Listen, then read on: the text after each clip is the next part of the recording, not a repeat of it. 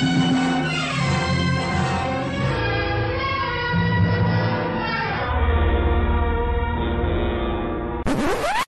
and welcome back to Scream Addicts Hammer Pub. I am Jinx, your co-host. I am sitting here with Paul Farrell. Paul, how are you?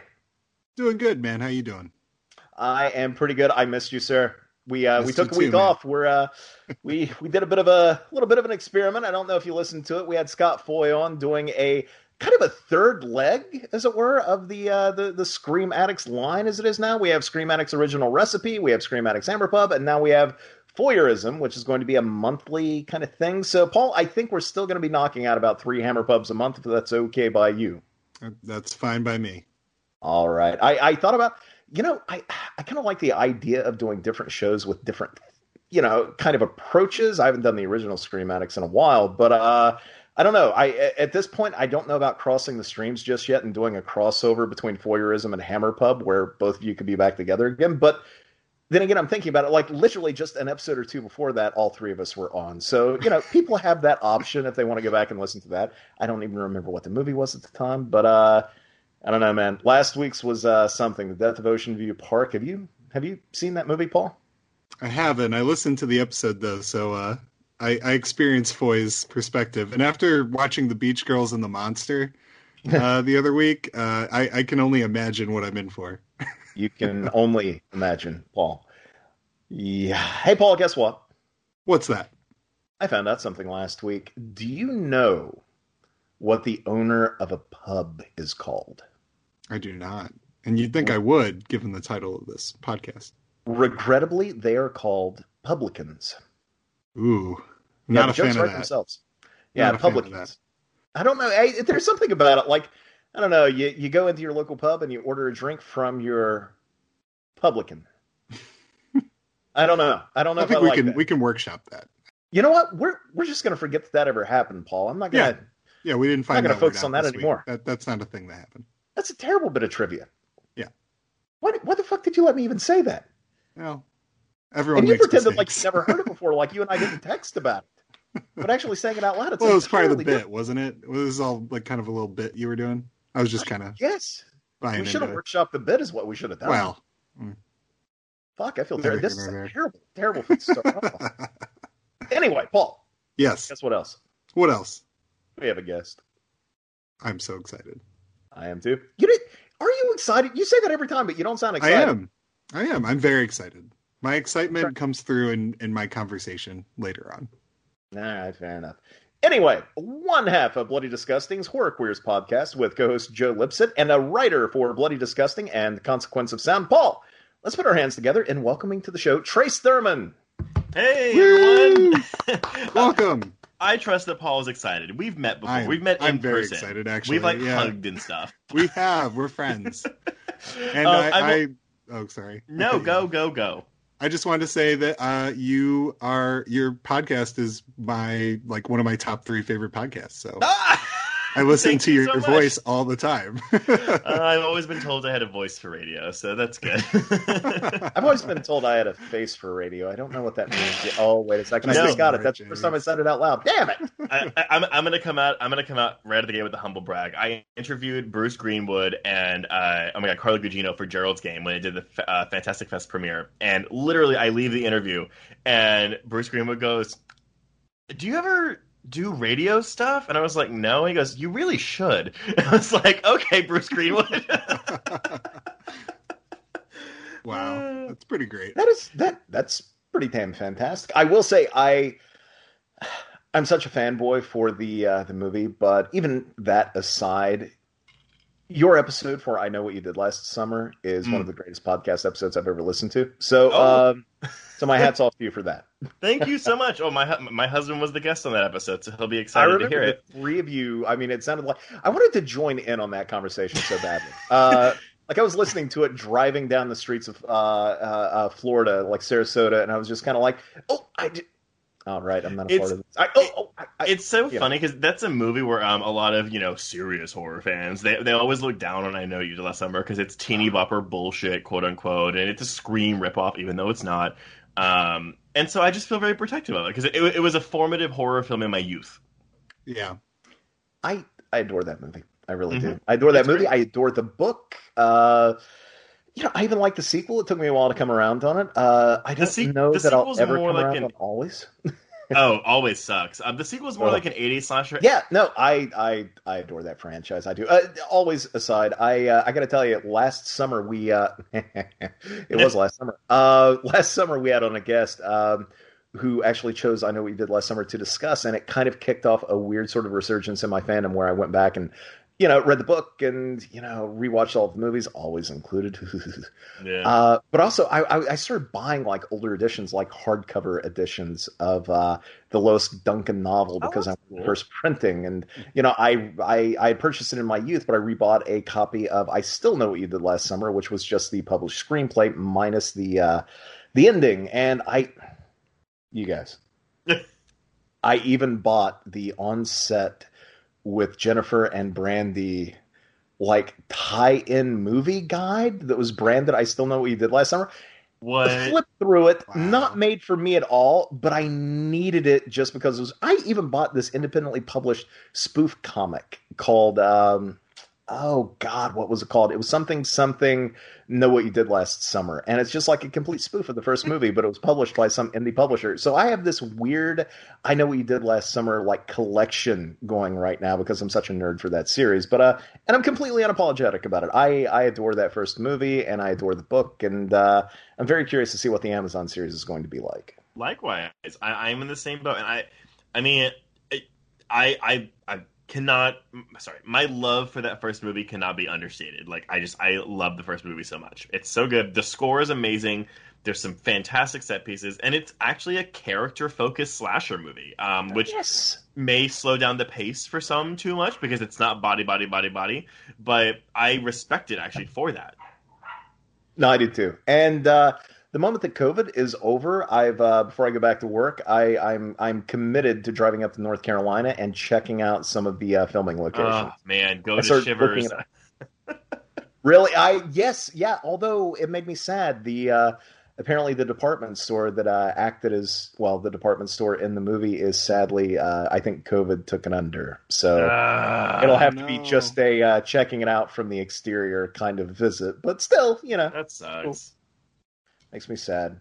But, gentlemen, I honestly don't know how we got onto this talk with I Know What We Did Last Summer, but I'm wondering, shall we all choose a movie we've seen recently, a movie or two, and just chat about it for a bit before we dive into the commentary proper? Yeah. Good deal. Trace, what have you seen recently? Oh, my God. Unfortunately, I haven't done a lot of... Okay, so... I've been too busy with my podcast, so I've been watching a lot of things for me. I'm actually about to go into South by Southwest, so I've been diving into screeners. At this moment, I probably can't talk. I've only watched one. I can't really probably talk about. Well, when is this episode going to drop? Friday. Oh yeah, I can't talk about it yet. Well, I will say, I watched a movie called Paul Dude's Deadly Lunch Break, which is about a man who it's a British film. It stars some guy. But also has Alice Lowe from Prevenge and the guy that played Colin Frissell in Love Actually and a woman from the IT Crowd. Like it's a very British cast, but it's basically about a man who's trying to do he's trying to compete in a talent show on this social media app called Trend Ladder, where it's like I don't. Did you ever see the movie Spree that came out last year with Joe? Oh. Okay, yeah. So imagine Spree, but instead of an Uber driver, it's basically this guy that's trying to do a talent show. And 5 people basically prevent him from making it to the audition.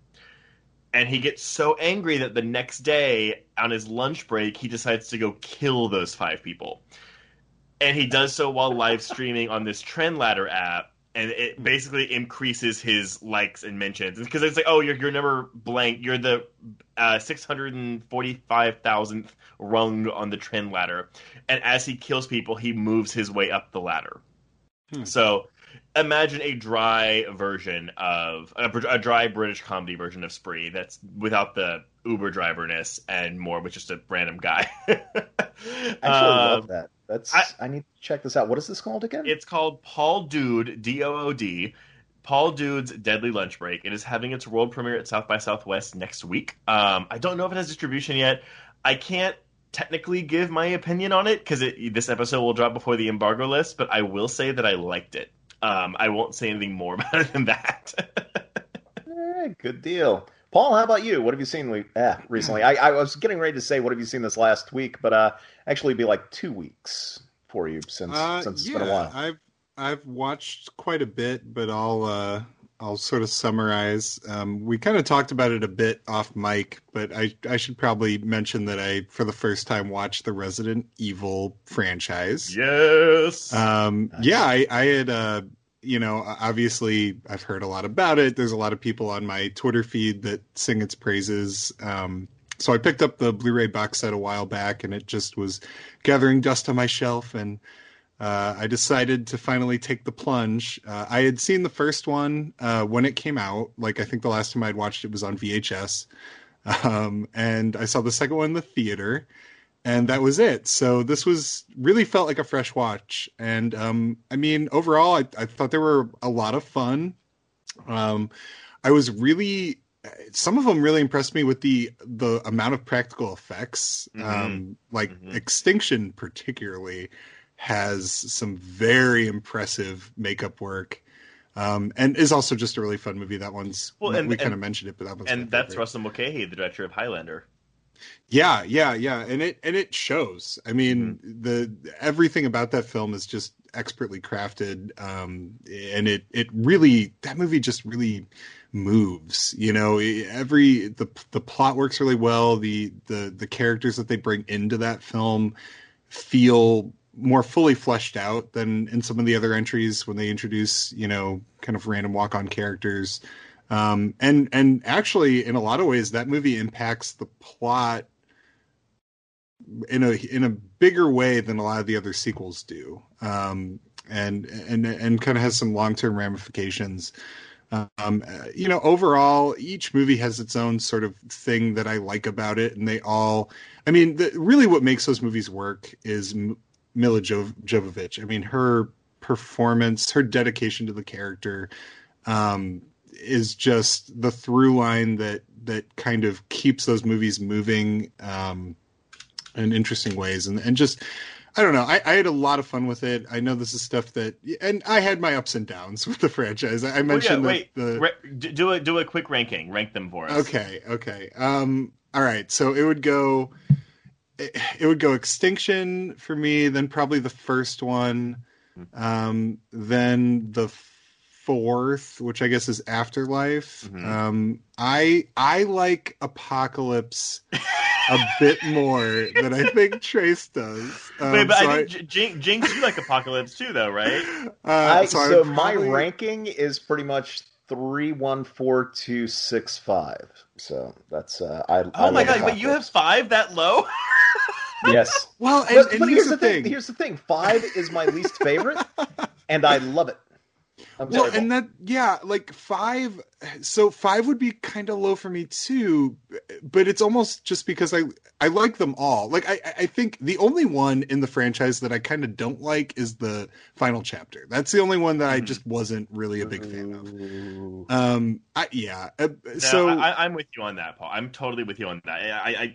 Again, that movie is a slap in the face to fans who give a shit about the franchise. Yeah. Hey, I give a shit. Well, and even me, who like just came to these movies, I haven't been living with them as long as some of the fans had, and I felt that. I was kind of like, wow, this is really, not at all how this franchise should have ended. And I think the biggest problem is it's not what Retribution promises a final entry that I could not wait to see. I was so excited that I had waited to watch these movies when that movie ended, because I was like, oh, I can just put the next one in. I can just watch it now and see this awesome battle, at the end of the world in the White House, the siege movie that it kind of promises. And then that movie apparently happened off screen, and it wasn't, and all of these plot things happened. Well, and like all these major characters that you've had for the franchise die off screen, like, and it doesn't even also, it doesn't even mention them. It doesn't even say, oh, by the way, these people died. Alice is upset about it. It's just like in the future.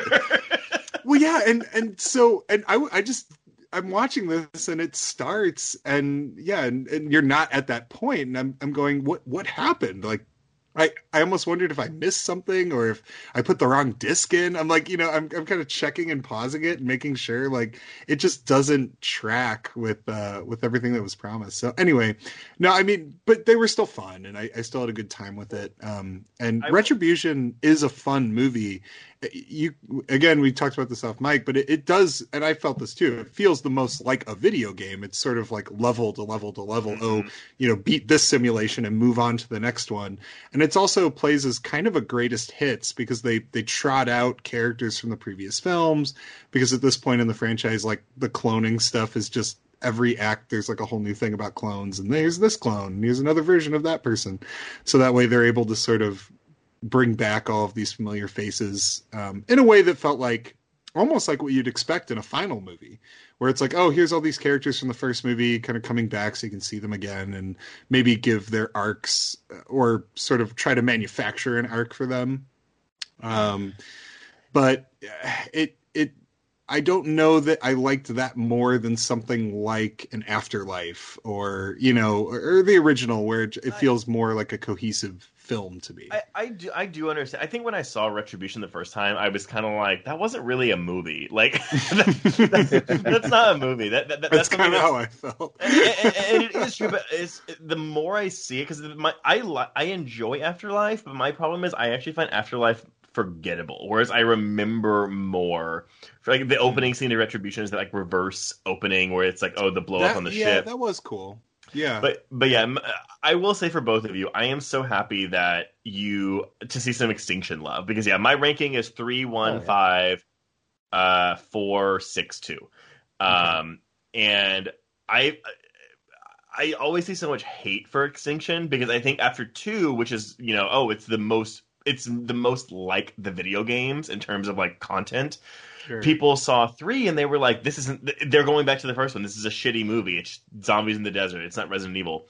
But I maintain that if you can divorce yourself from the games and you just watch these as movies, which again, they're not really intended to be, like they're stupid movies. But I consider the third one to be a legitimately like good movie. And I think I consider that for the first one too, whereas none of the other ones I consider to be legitimately good, but I still like them. Yeah, I agree with that. I would agree. I agree with that. Yeah. But I still love Final Chapter 2. It's not even like. Here's the thing. I don't even love the final chapter. I just, you know what it is, really? And this is going to take us down a weird, like, side path, but hear me out on this. Okay. Imagine having gotten 5 of those movies. Imagine it ending in the final moments of Retribution, right? Mm-hmm. And then Mila Jovovich just decided, you know what? I'm not playing this character anymore. Or if Sony had been like, you know what? We don't know that the next movie is going to be worth it. And then we were just left hanging. Cough, cough, Underworld. Cough, cough. Oh, God. Yo, you're so right. I'm glad that Resident Evil, even though the ending is dodgy, I'm glad that we do have a definitive ending for that character. Okay, but we don't, because it ends with her being like, oh, but the virus is still going on, so I'm going to ride off down the road and fight more monsters, which means I guess it's an ending, but also if they want to make a sequel, if this one makes $1 billion, they can do another sequel. Yeah, They can. They're not going to. I mean, they're getting a reboot, right? Like, well, no, that's why I am so excited for this new reboot we're getting in September, because the director I love. He's the guy that did both 47 Meters Down movies, and he did The Strangers Prey at Night, which he's you say what you will about the movie itself, but it's shot very well and it's directed very well. It is. And the man knows how to do a set piece as well. And he's like, oh, we're adapting the first 2 games, and it's going to be very close to the games. And I'm concerned about combining 2 games into what is presumably going to be, let's say, a 100-minute movie. But I'm still really excited about it. I am too. I was never such a massive fan of the games that I ever got upset by the film franchise. So I was, with inevitably when a new sequel would be announced, there would be a certain sort of, area fandom that would just, cry foul again. And dear God, when are we going to get our Resident Evil movie? And now they're finally getting it, and that's great. But here's the thing: those fans, I can guarantee you, even if this movie is amazing. There are going to be fans that are like, not my Resident Evil, me. Yeah. And I'm just like, because the first Anderson movie works well because he's like, oh, it's a prequel to the games. Now, granted, it's not really the prequel to the games in the game canon, and I say this as a lover of the games. I've actually been going through a replay of the whole franchise, of the main entries before the 8th game comes out.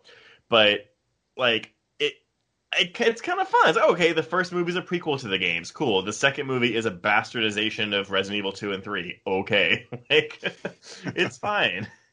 I remember reading back in Fangoria way back in the day. I think it was right after the first movie came out.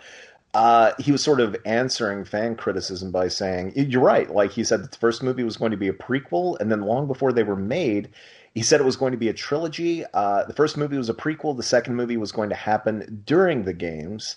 Mm-hmm. And then the third movie would be essentially a sequel to the games, and it would wrap up that world. Now, of course, it kept going long beyond that, but you can kind of see in those first 3 movies, like, that was kind of the approach, you know? Yeah, wasn't super faithful to the games even at that, but... I think it's because, so the first movie came out in 2002, the second one came out in 2004. This is before Resident Evil 4 came out and basically changed the direction of the game franchise. So we're dealing with explicitly like Raccoon City shit in the games.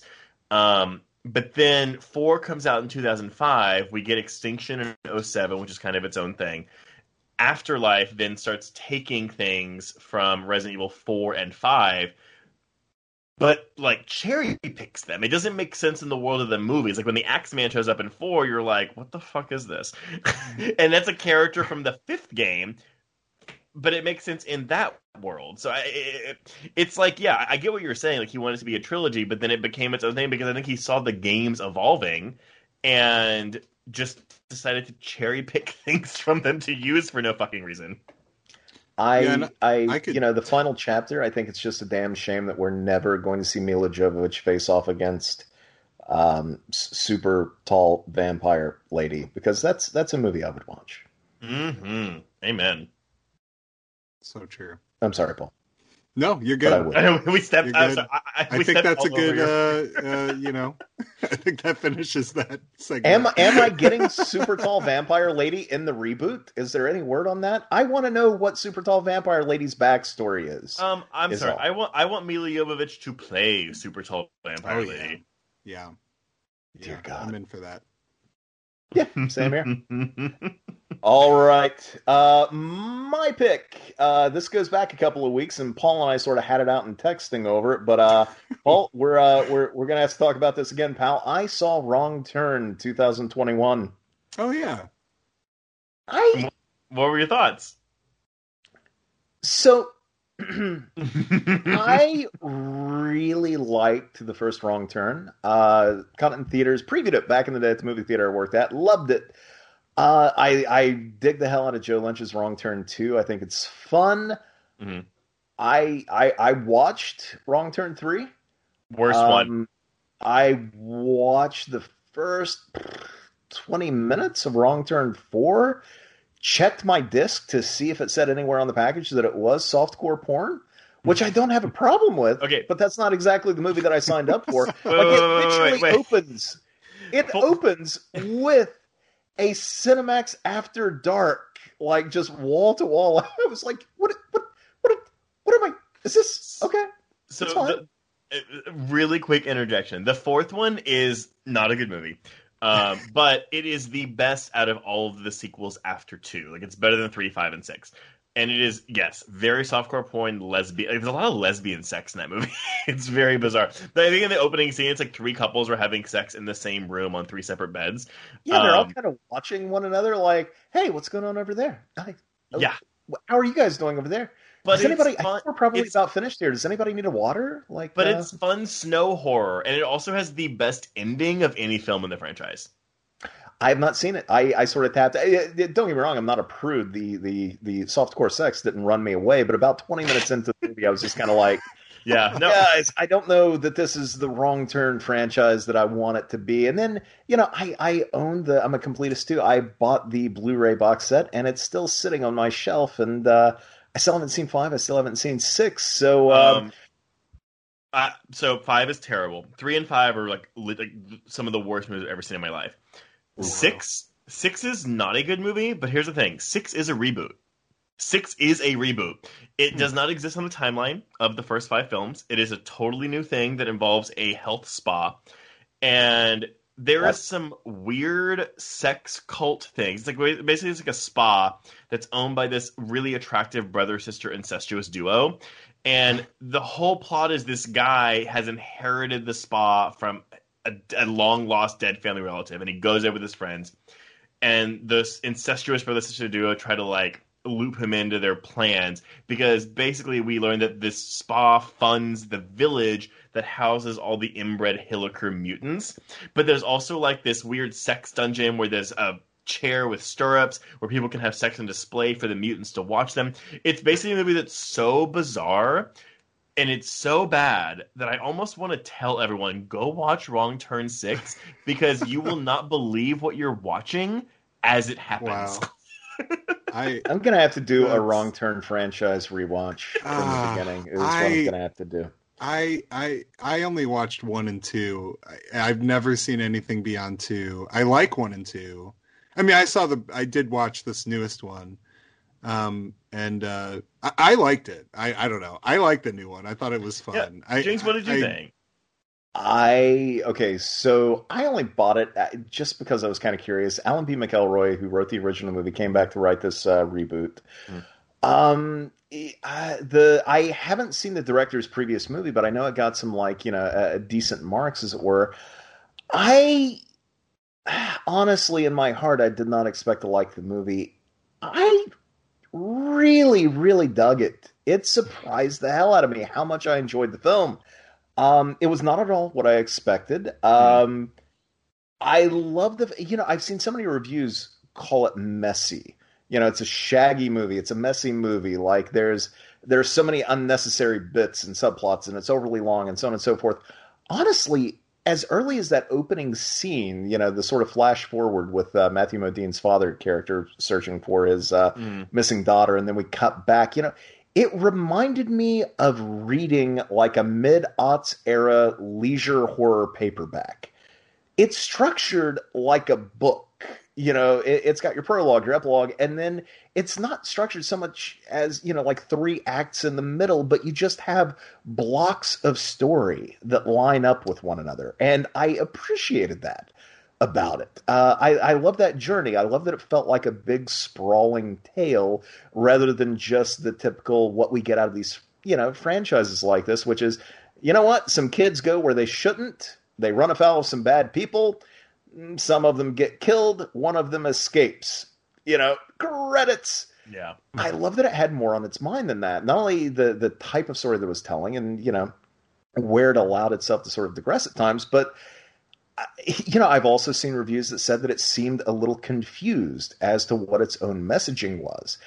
And I made the mistake of reading even a non-spoilery review before I watched the movie because I kind of had it in my head that thematically the movie was going to be a bit muddled.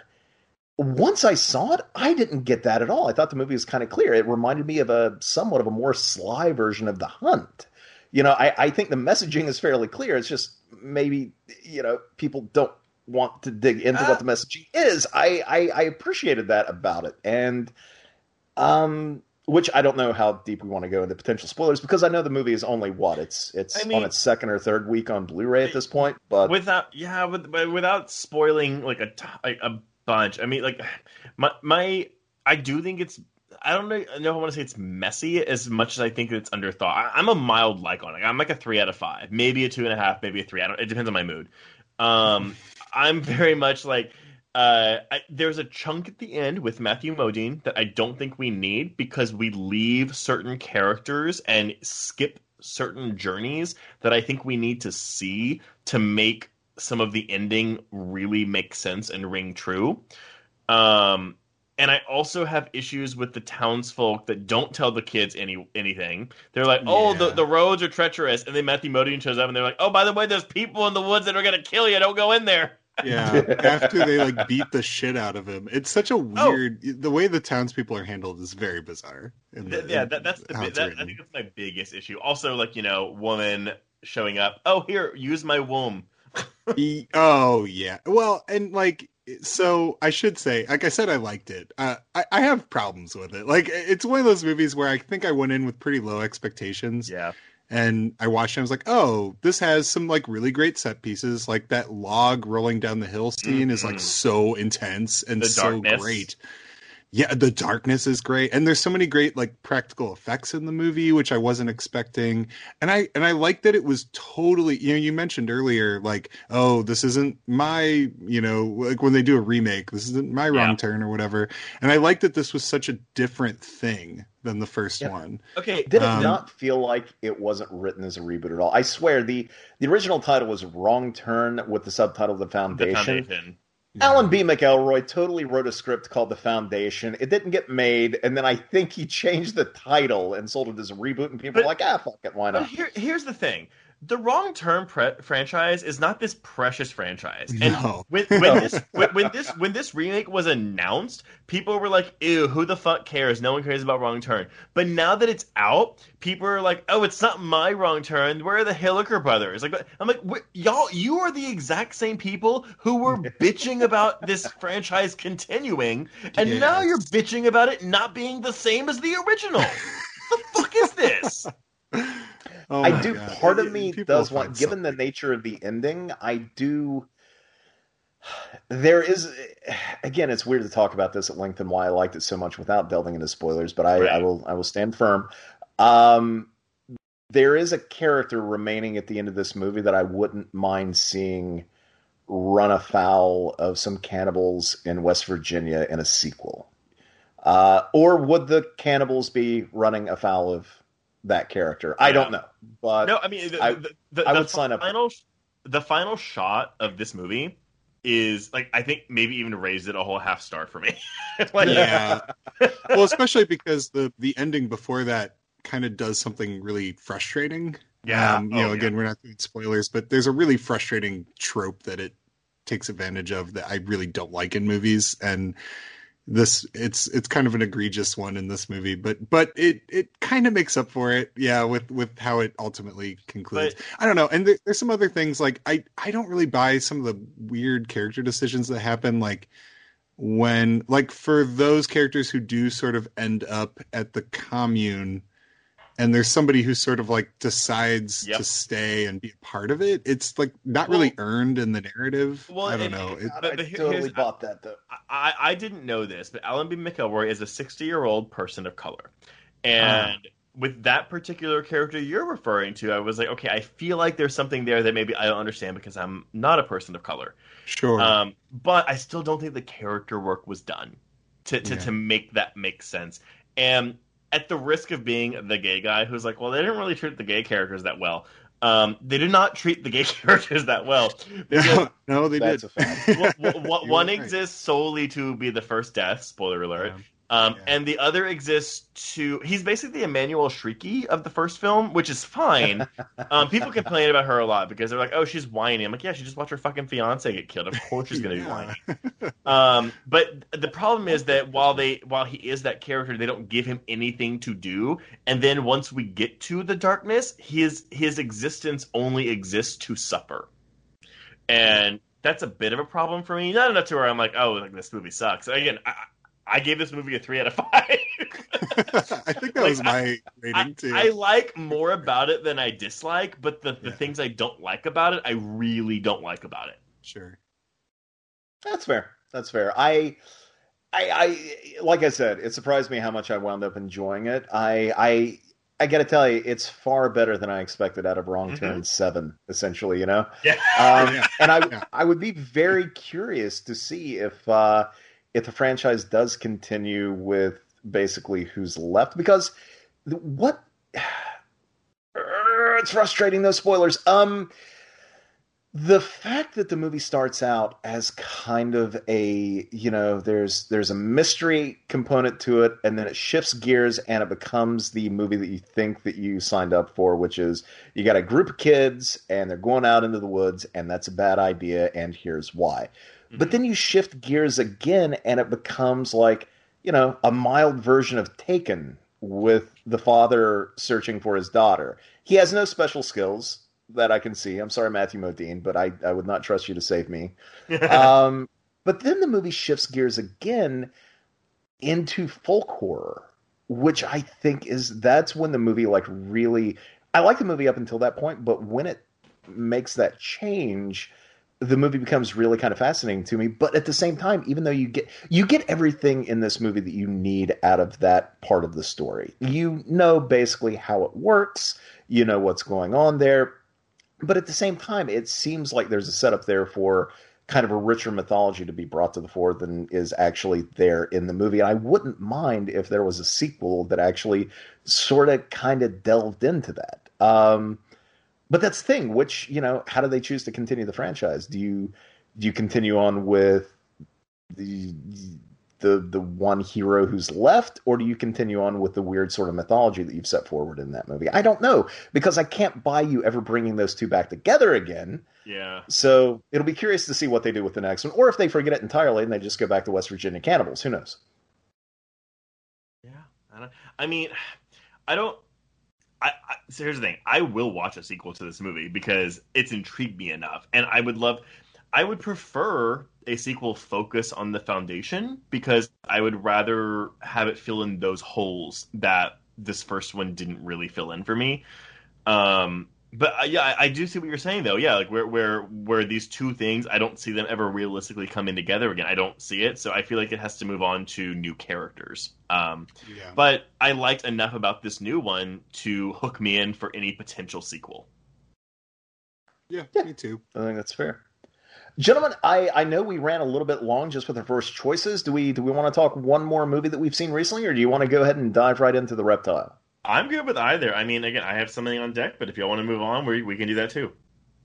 What the hell? Let's do one more. Trace, what else have you seen? So I rewatched the remake of the Texas Chainsaw Massacre this week. We're actually covering it for our Patreon, so whatever. But so go subscribe to our Patreon or just listen to me here. But I fucking love the movie. It's one of my favorite horror remakes of all time. I think it might be one of the best. I think it is the best horror remake to come out of the 2000s. And I love it. I think it's a fantastic fucking movie.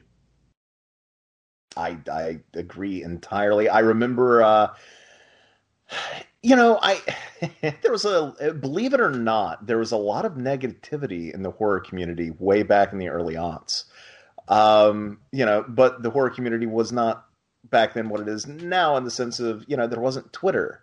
So you would just have to catch up on message boards and, the letters columns, in Fango. And I remember so many people were opposed to the idea of Michael Bay remaking like horror classics and starting with the Texas Chainsaw Massacre. It was bad enough that somebody was touching Texas Chainsaw, but Michael Bay? And I kind of bought into that feeling a little bit, all the way up until the point that they dropped that first trailer. Mm-hmm. That trailer is one of the best damn horror trailers I've ever seen. It's one of the best cut horror movie trailers fucking ever.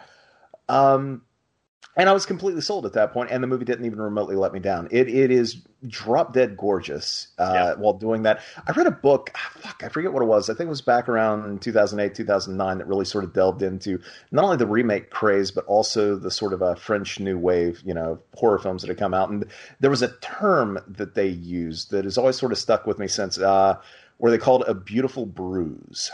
The sort of color palette and the look of something. And that's totally what Texas Chainsaw 2003 is. It's beautiful, but it also kind of hurts. It's gritty and grimy at the same time, but it's so damn pretty. It reminds me of watching a Fulci movie where he would shoot absolutely horrible, atrocious things, but he would light them so lovingly and so invitingly, And so I think Texas Chainsaw is one of and it's amazing, too, that, the guy who shot Texas Chainsaw 2003 is the same guy who shot the original movie, and they couldn't look more different. Well, and that's the thing, because people are always like, oh, well, it loses that gritty feel of the original. And the cinematographer, I think it's Daniel Pearl, was even asked that. And he was like, well, why would I want to shoot this movie again the same way? Like, right. And but that's the thing with remakes, right? Like, you're damned if you do, damned if you don't. So, like, if you shot it the same way, people would be like, oh, they're just ripping off the original. But then the way it's filmed now, where it's more cinematic and more polished, which I actually, for me, I like the dissonance. Because what I love about the remake is, because the thing with the original,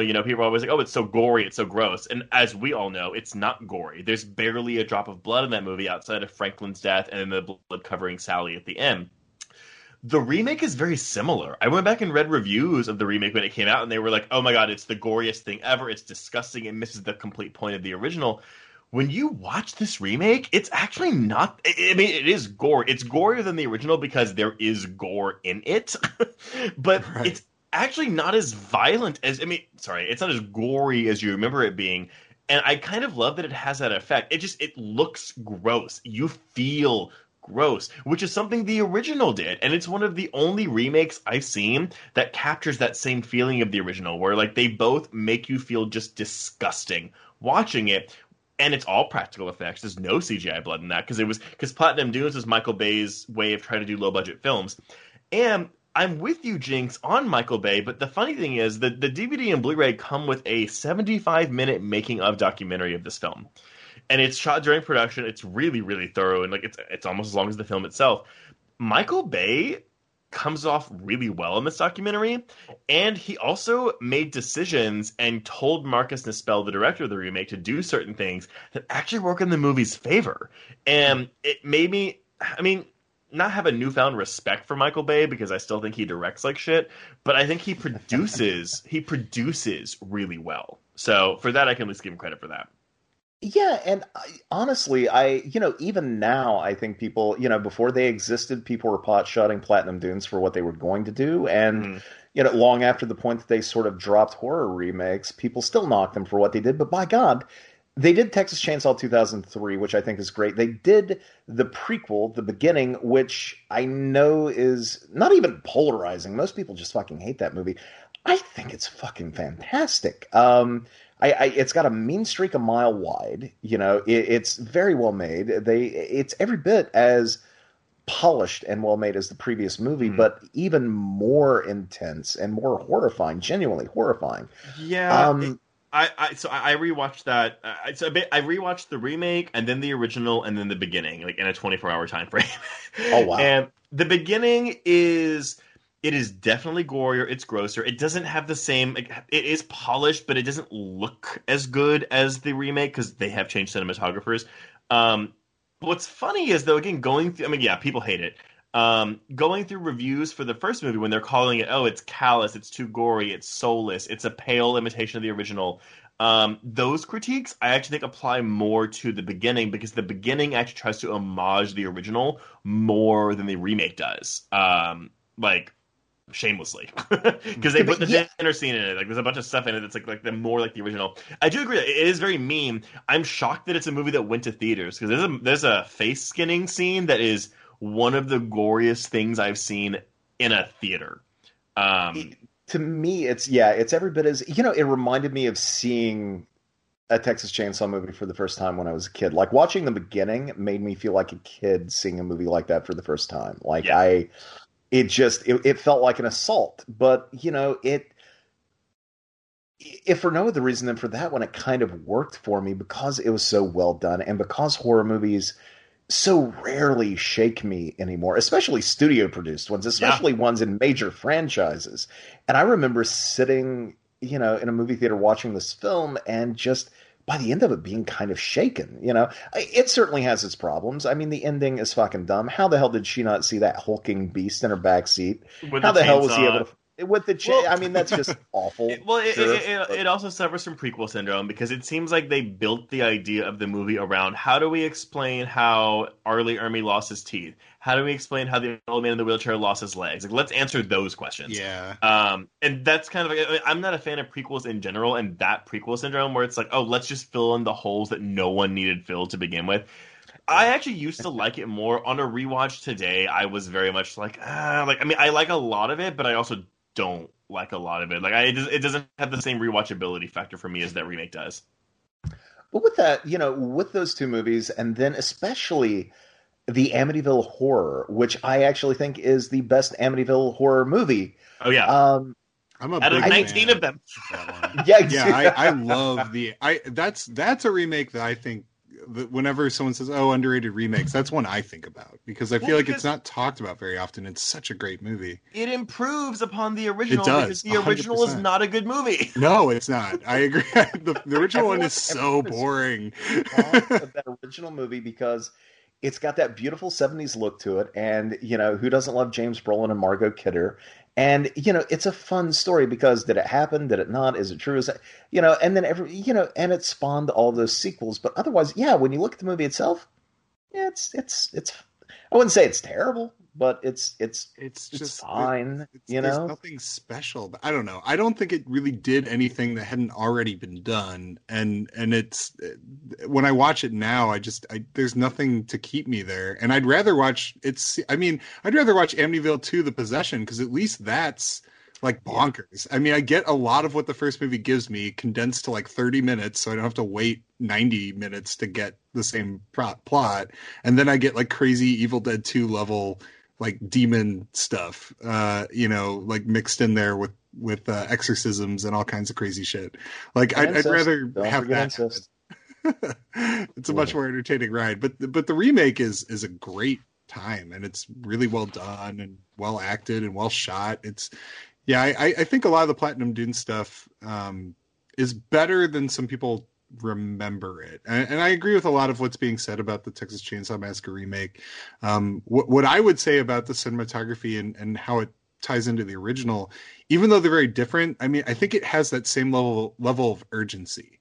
Like the whole movie, you just kind of feel like tense and on edge and dirt, like you said, dirty, sweaty. You feel that visceral feeling that both the original movie was able to evoke. And, I didn't love my biggest thing with that movie originally. And this might just be like my personal bias for being a fan of the original, was I didn't love like Leatherface being more of a lackey, super well, yeah. And then he also like is just this big, powerful, brutish sort of like, in some scenes, he's kind of like Michael Myers or Jason, where he's just unstoppable, giant, hulking force of evil that's coming to get you, the slasher figure, which isn't really what I liked about Leatherface. Like, I liked his vulnerability.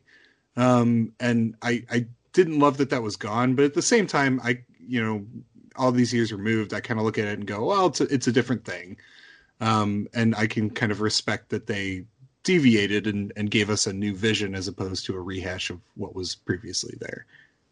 But that's your remake thing where it's like damned if you do, damned if you don't, because it's either going to be too different or it's going to be too similar. There's no perfect balance, and people are going to be pleased no matter what. Whereas me, I'm over here like, I like them both, so fuck all y'all. And with those too, with Texas Chainsaw, with Amityville, and damn it, I'll say it, with Friday the 13th. Oh, yes! Oh, Friday the 13th. A lot of fun, yeah. It's fucking fantastic. It's one of my favorite ones in the entire franchise. Like, Platinum Dunes, they did more good work with horror remakes than not. I mean, it smarts that and Trace, you and I talked about this on Twitter, but I am going to give The Hitcher another shot. It's been like 14 years since I last saw it. I only got it to one time. Here's the thing. I actively dislike that movie, but I'll give it another shot. It's not great. It's just, it's missing the dread and hopelessness of the original, but but I'm also not one where I'm like, oh, I think the original is like this pristine. I mean, I love the original, but I don't love it so to where like I'm gonna be so fucking, I don't know, nitpicky is the wrong word, but like I think the remake is dumb fun. It does not compare to the original at all in any shape, way, or form. But I enjoy I think that it's fun to watch. That's fair. And then I'll give it a shot. I do want to like it because Sean Bean as the Hitcher is just a great idea. So there's that, and then the A Nightmare on Elm Street remake. Well, that was the death knell for them. Like I went through a whole timeline of like, okay, like what? Because again, Chainsaw made $80 million domestically in 2003, and it spawned this wave of slashers and just general horror remakes. You got The Fog, Prom Night, Hills Have Eyes, all this shit, and the end of it was pretty much Nightmare on Elm Street. And I was so excited to see that movie, all of the little bits and pieces we would get. The fact that Watchmen came out and then all of a sudden everyone was championing Jackie Earle Haley to play Freddy. And then they cast Jackie Earle Haley. They listened and they cast him, and I thought that was, brilliant. And then all these little bits. I think creative screenwriting was still a thing before the movie came out, and they published just a couple of brief bits from the screenplay, which I think the two that I remember were the micronaps thing, and also Freddy toying with a victim who had already died in the outside world, but he pointed out that the brain doesn't die for 6 minutes later, or it just these little bits, and I was like, this is going to be fucking amazing. And then that first trailer came out, and I was like, oh, well, maybe it might still be good. And then I saw it. And we were talking about being completists earlier. I do not own that movie on Blu-ray. I don't know that I could bring myself to buy it and put it on the shelf next to the original movies. I can't. But no, overall, I think Platinum Dunes takes a bad rap. I think they did a lot of great stuff, and I hope they get reevaluated at large at some point. I hope people kind of look back on them a little more fondly than maybe they do right now. Yeah. Well, and that's what I was thinking too with the Texas Chainsaw. Like, people hated it at the time, and I hate saying this, but it's one of those things where I think people will look back and be like, well, in retrospect, compared to all the movies that it spawned, it's really the best one. But that makes it even sound like it's not a good movie on its own. But it is better than most of those movies. For me, my top tier remakes of that era are Texas Chainsaw, The Hills Have Eyes, and I will go to bat for The Last House on the Left. Yeah, no, I think that's Final Shot aside, I think that movie's fantastic. Yeah, yep. 100% agreed. Agreed. Yeah. All right, Paul. How about you? What have you seen recently? Other than Resident Evil. You did watch 6 Resident Evil movies. I checked out. I'll talk about The Fear from 1995. The new Vinegar Syndrome just put it out. Oh, wait, 1995? Yeah. Okay. Not the Mark Wahlberg. I was like, I'm thinking Fear from '96. I was like, Vinegar Syndrome put out Fear. No, which I do love that movie, but no, not that one. This one was the history I have with this movie is when I was a kid, I saw the VHS cover every time I went to the video store, and I was always really freaked out by the cover, and I never rented it, but I vividly remember the cover, and it's like a wooden face looking at you. That's all it is. It's like a face carved out of wood with human eyes staring at you, and it just says The Fear. And I just, for whatever reason, it haunted my dreams as a kid, and I was like, I can never watch that movie. And so when Vinegar Syndrome put it out, I was like, okay, I'm old enough, I can handle this now. And I finally watched it, and it's a very typical Vinegar Syndrome movie, very 90s video store horror fare. It's kind of a cabin in the woods movie. A group of teenagers retreat. Well, not teenagers, I should say, young adults.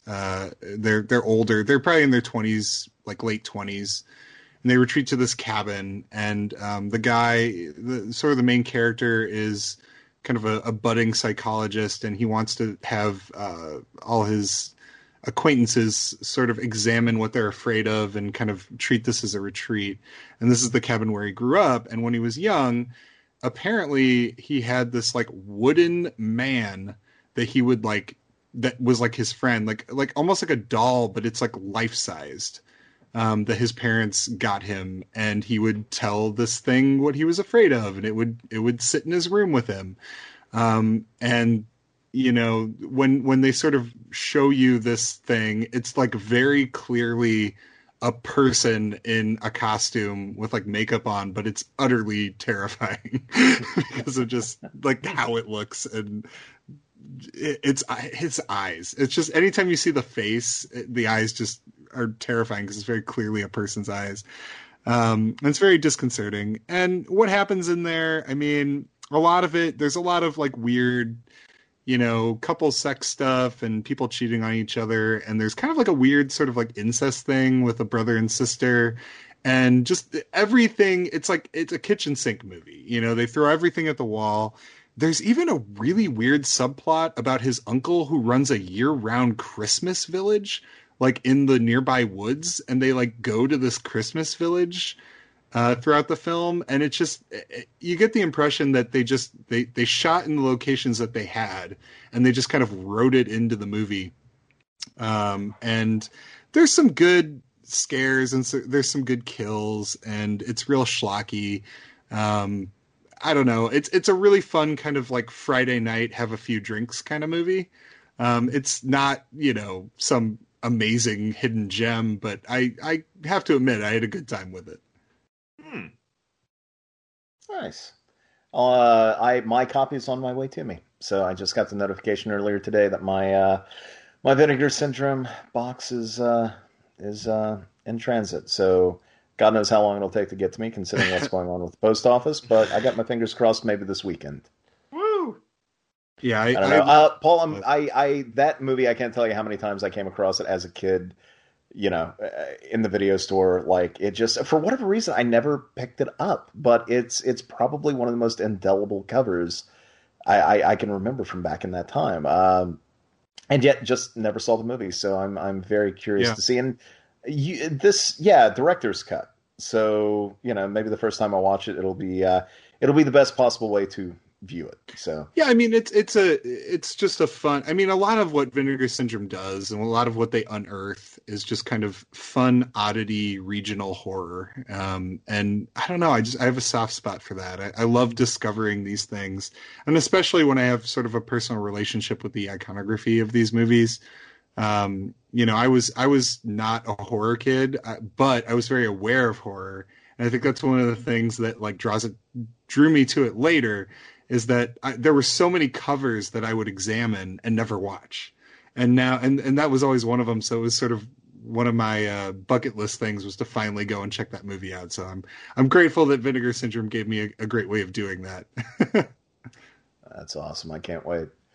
Okay. So last movie real quick. I'll keep it brief. I caught, a movie called Dementor. Have either of you seen this? Oh, how is that? I've heard it. That's the Fessenden one, right? Yes, yeah, Larry Fessenden. I don't think he produced it. He just appears in it. Okay. As an actor, it was directed by Chad Crawford Kinkle, who did Jugface from about 6 or 7 years ago, which I absolutely loved. Speaking of folk horror, like that's a great entry in that subgenre. This is his follow-up, and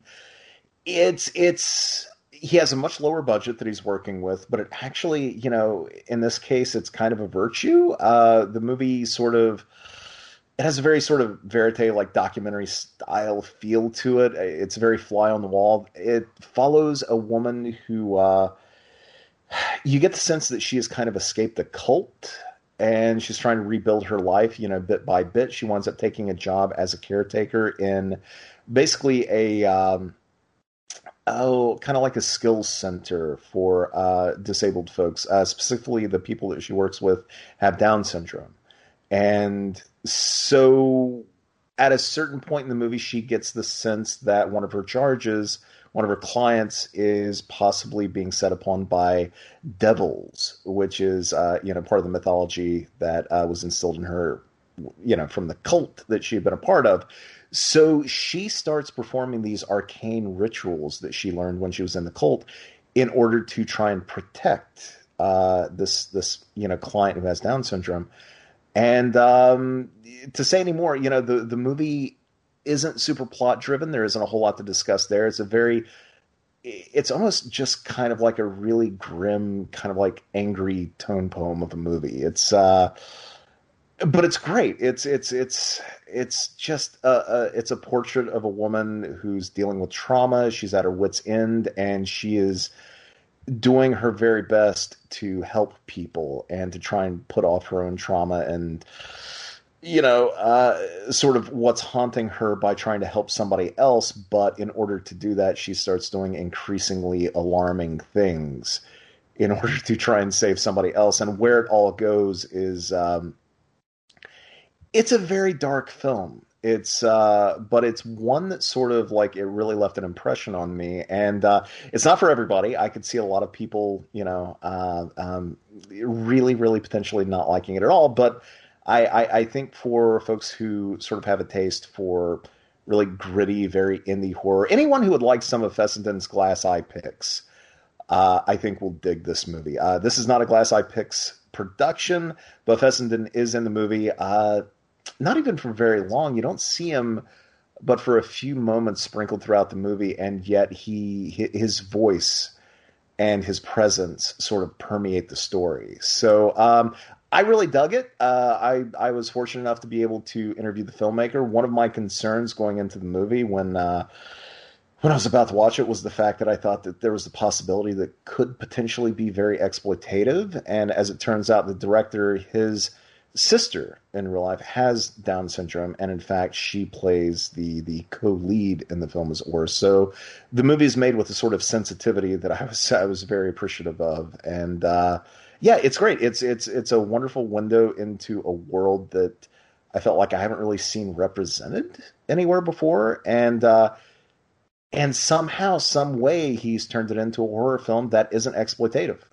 Doesn't exploit that world. He's able to present it truthfully, but also make a genre film out of it, and one that has a big impact. I could see a lot of people maybe not liking the ending, which is kind of ambiguous, but I'll say no more until after you've seen it. But I'd be very curious to see what both of you think of the movie once you see it. Yeah, it's on my list. I'm very intrigued to check it out. Yeah, that sounds interesting. So I'll put it on my list. So now I'll have a chance. I mean, rock on. There's been so many movies coming out this year so far, so it's a real hoot. When have these movies been made? There was a pandemic last year, right? I would have thought that there would be less content for us to sort of parse through, but I feel like I've watched more horror movies in the last year or so than I certainly was expecting to. I just wonder if it's like, were all these movies just like, were they made pre-COVID and they're just holding on to them?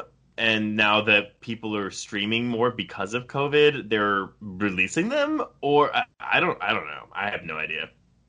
That makes sense to me. That's the only thing that makes sense, honestly, because otherwise, who knows? Okay, tell you what, let's go ahead and dive into our commentary of The Reptile. Now, listeners out there, as always, with every previous episode of the Hammer Pub we've done, go ahead and queue up your disc to the very first frame, whether or not you're watching it on Blu-ray or DVD or streaming. I'm just kidding. There are no streaming options available for The Reptile. Paul, I feel like I've said that the last 3 times. Streaming is one thing when it comes to Hammer.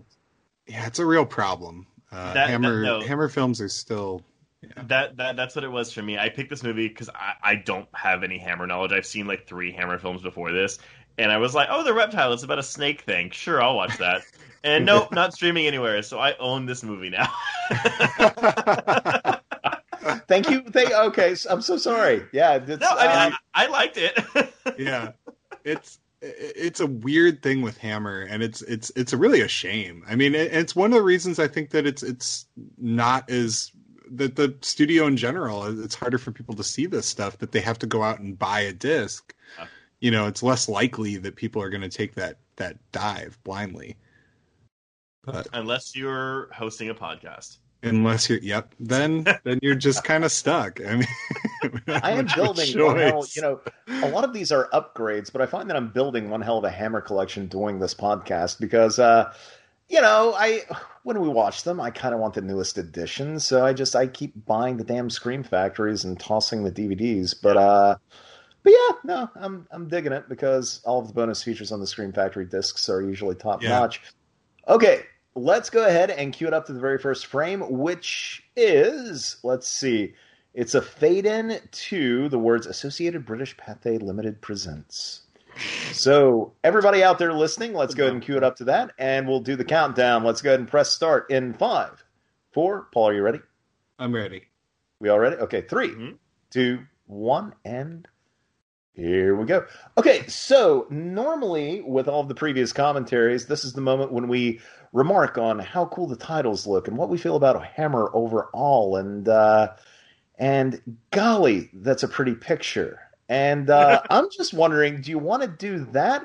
Or shall we go ahead and dive into how astonishingly racist this movie is? Oh my God. Well, okay, I'm sorry. Really quick, though, I want to say, I feel like the narrative of this movie would work better if this prologue wasn't here. Yeah. feel like is it supposed to be a mystery who the reptile is and who her relationship is to Franklin? If it's not, then keep the opening. But I feel like it's supposed to be a reveal at the end of this movie. Paul, I think you you're tell right. me. Well, Sorry. sorry. Go ahead. No, I was just going to say I'm a bad podcast co-host this week. I did not do the recommended reading, as it were. I did not listen to the audio commentary. And I was wondering if you could tell me whether or not this prologue may not have existed in some of the prints of the movie. Because I will say this. On the Scream Factory Blu-ray, there is a marked difference in picture quality between this opening and the rest of the film. No, I mean, the prologue was... So the print that they had, it's kind of interesting. Funny enough, of all of the restorations that they had done, this print was actually in the best shape because it had been played the least and copied the least. So the print they had on, So the print they had on hand that they did the scan for this was actually in really great shape, but it wasn't like an original print. So the opening titles, a lot of times, like the prints that they have in storage were sort of an amalgam of the best prints they had available. And a lot of the times the titles were separated based on where they sent the print. So like they would have different titles they would attach to a print in the UK versus the US.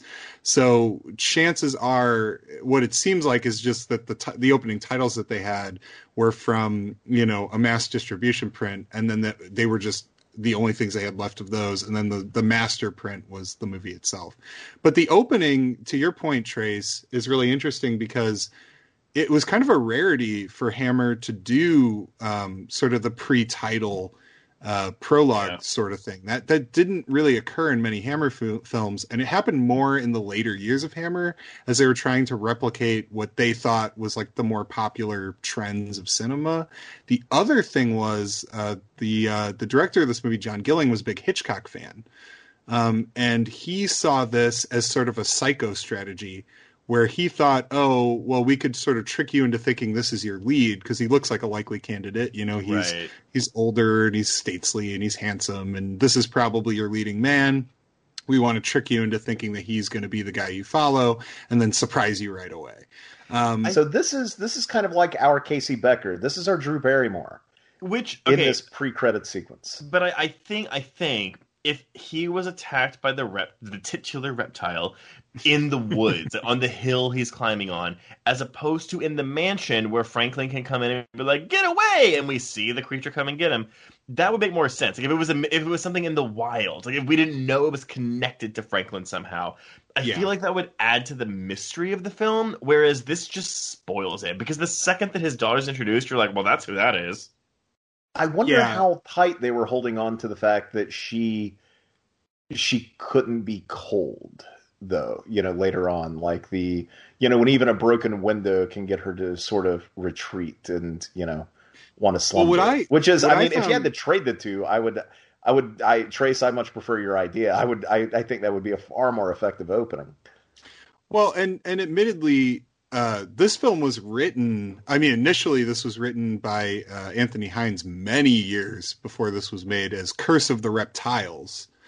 And it was supposed to be, this beginning wasn't on that original script. The original script just sort of opened as the movie does after these titles. This was added sort of later once it went into production with the other three movies in this weird experiment that they did, which we've talked about this on a couple of the other ones. But this was the fourth. So, this was when they decided, okay, we got to run more economically. We're not going to be able to afford Brace Studios much longer. Let's try making 4 films in a matter of weeks, back to back to back, using the same sets and the same actors. And this was the 4th in that ring. So, like, by the time they got to this movie, all the other 3 films had all gone over budget. So this film, like, had to be just completely rushed. They couldn't spend as much money as they originally anticipated. So, like, when they added this beginning, there was no time to really deliberate over it. It was just, well, the director wants to add this beginning on, he's just going to shoot it, and that's that. So it really feels like some of this movie happened just because of the rush nature of it, and there was a lot less oversight to this versus the other 3 films it was filmed alongside, which was Rasputin the Mad Monk, The Plague of the Zombies, and Dracula Prince of Darkness. But it was also the only film out of those to come in under budget when production finished, I think. Yeah, you were right. Yeah, and part of it was that it had to, and there was a lot of pressure for this movie to come in under budget. And part of the reason they never did this again was because, Anthony Nelson Keys, pitched this proposal and how much money they were going to save, and they didn't save any money. It ended up costing just as much as had they shot them at regular pace, and everyone's like, yeah, we're never doing this again. Can I just say here for a moment that Michael Ripper's Tom Bailey is one of my favorite creations in all of Hammer. I think this might be Ripper's best performance. I want a spin-off film with Tom Bailey. I want a spin-off film just set entirely in his pub. I wanted to say this, though, because before I was introduced, you mentioned the publican thing. I learned that, too, because usually when I watch a movie for a podcast, even if I've seen it before, I have the Wikipedia page up. And yeah, I kept referring to him as pub owner in my notes, and then I saw, they're calling him a publican. I was like, I learned something new today. It's uncomfortable these days to call a pub owner a publican. And we just saw John Laurie as Mad Peter. And he was cast because he's in a Hitchcock film. He's in the 39 Steps, I think. At long last, Hammer has a crazy Ralph. Yes, and he's great. I really like the makeup on the bite victims. I think that's done really well in this movie. Well, and I like that you bring that up because, again, there's a lot of weird things in this movie that aren't common in Hammer, and it's rare for Hammer to be disgusting, because it's gross. The black faces and the foaming at the mouth, that is very, very odd for a Hammer film, especially at this time. Mm-hmm. And really, really effective. You could tell, even with Dracula Prince of Darkness, maybe less so with, Plague of the Zombies, leans pretty hard on some of the horror moments, and even though there isn't a great deal of bloodletting, but you think about the ritual that brings Dracula back in Prince of Darkness, or you think about the makeup in this film, you could tell that Hammer is starting to push its own envelope a little bit. We're not quite to the 70s yet, but we're long past the days of curse and horror, Mm. Yeah, it's very true. George Lazenby is great in this movie. Yeah, this movie has a lot of great character actors. Wait, I was kidding. That's not George. Okay, I was like, wait, what? I was like, how did I miss him? I'm sorry.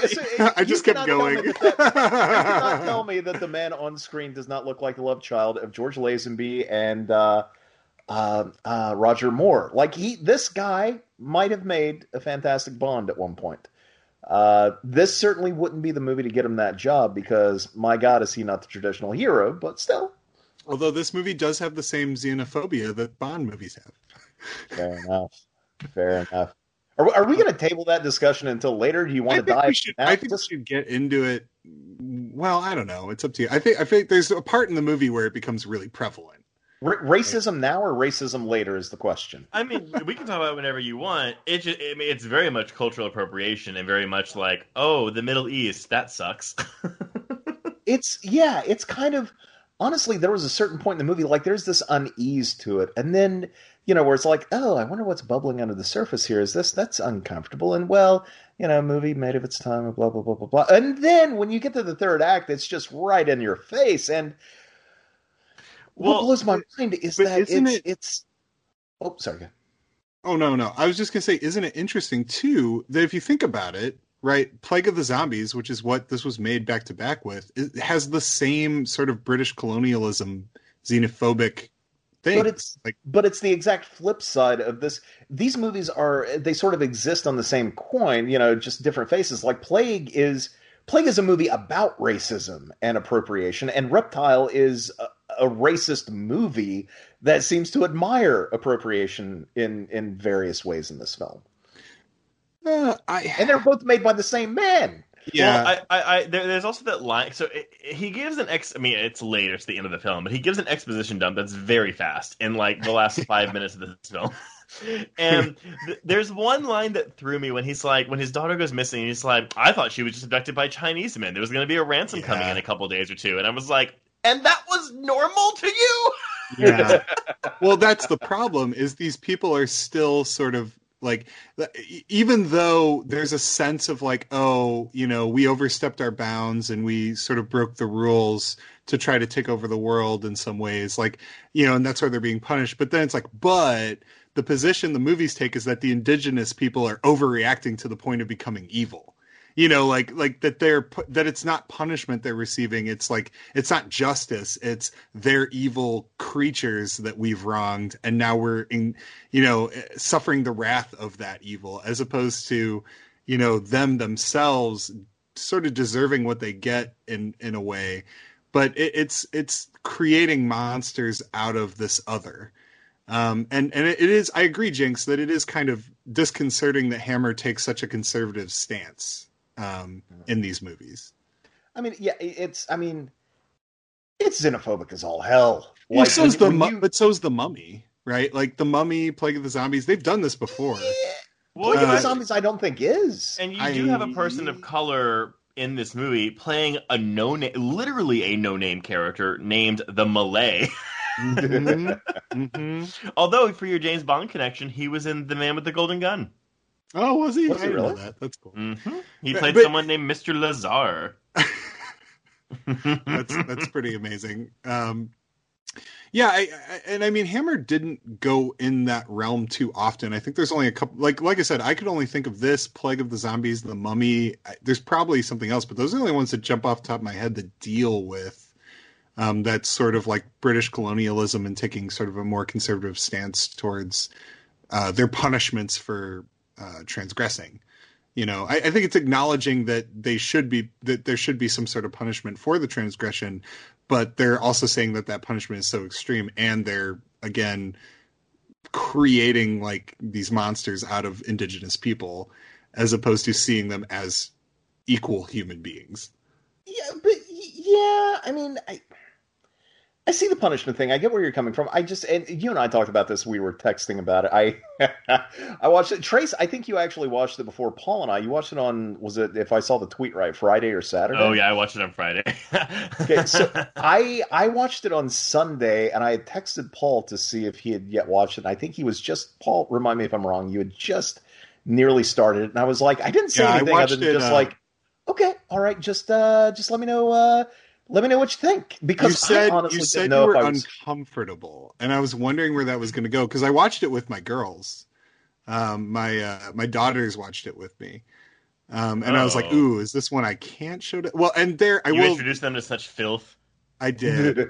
Well, and they love watching Hammer movies with me. They ask me whenever they hear I'm going to watch a Hammer movie, they're like, "Can we watch it too?"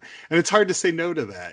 That's the coolest thing. None of these movies. I mean, again, like the only Hammer films I've seen The Vampire Lovers, and I've seen oh my god, Dr. Jekyll and Sister Hyde. Is it Sister Hyde? Yeah. Again, the queer ones. Bates is so great. Oh yeah, I really enjoyed them both, but like none of because they're not rated. None of these are rated by the MPAA, but like none of them would qualify as R, would they, or would some of them? Well, I mean, some of the Vampire Lovers would, but yeah, that's true. But I wouldn't show them that. I mean, you know, they're 10. She's 10. Audrey loves watching these movies, but I show her like the 1957 through 1960. 6 Hammer movies, you know, like where it was still, because even this movie is a little more horrific than the normal ones, and what I was going to say is this was the first one that we watched where she was like really scared. Actually, yes, it legitimately scared her. She was like, she was it the shielding creature, her eyes, or was it the corpse, like the bodies? It was the bodies, yeah, and the promise of the creature. In fact, when the creature actually shows up, she wouldn't look. She was like closing her eyes. I'm like, Audrey, if you just look, it's not going to scare you as much. But like, you know, and I actually think the movie does a really good job of building tension. You know, and so I think that affected her. But like, you know, when you watch, like, I showed her The Two Faces of Dr. Jekyll, she loves that movie because that movie's really intellectual. You know, there's not really a lot of like horror in it. It's just dealing with horror tropes in a intelligent way and kind of dissecting these characters and everything else. And that's the kind of stuff she normally goes for.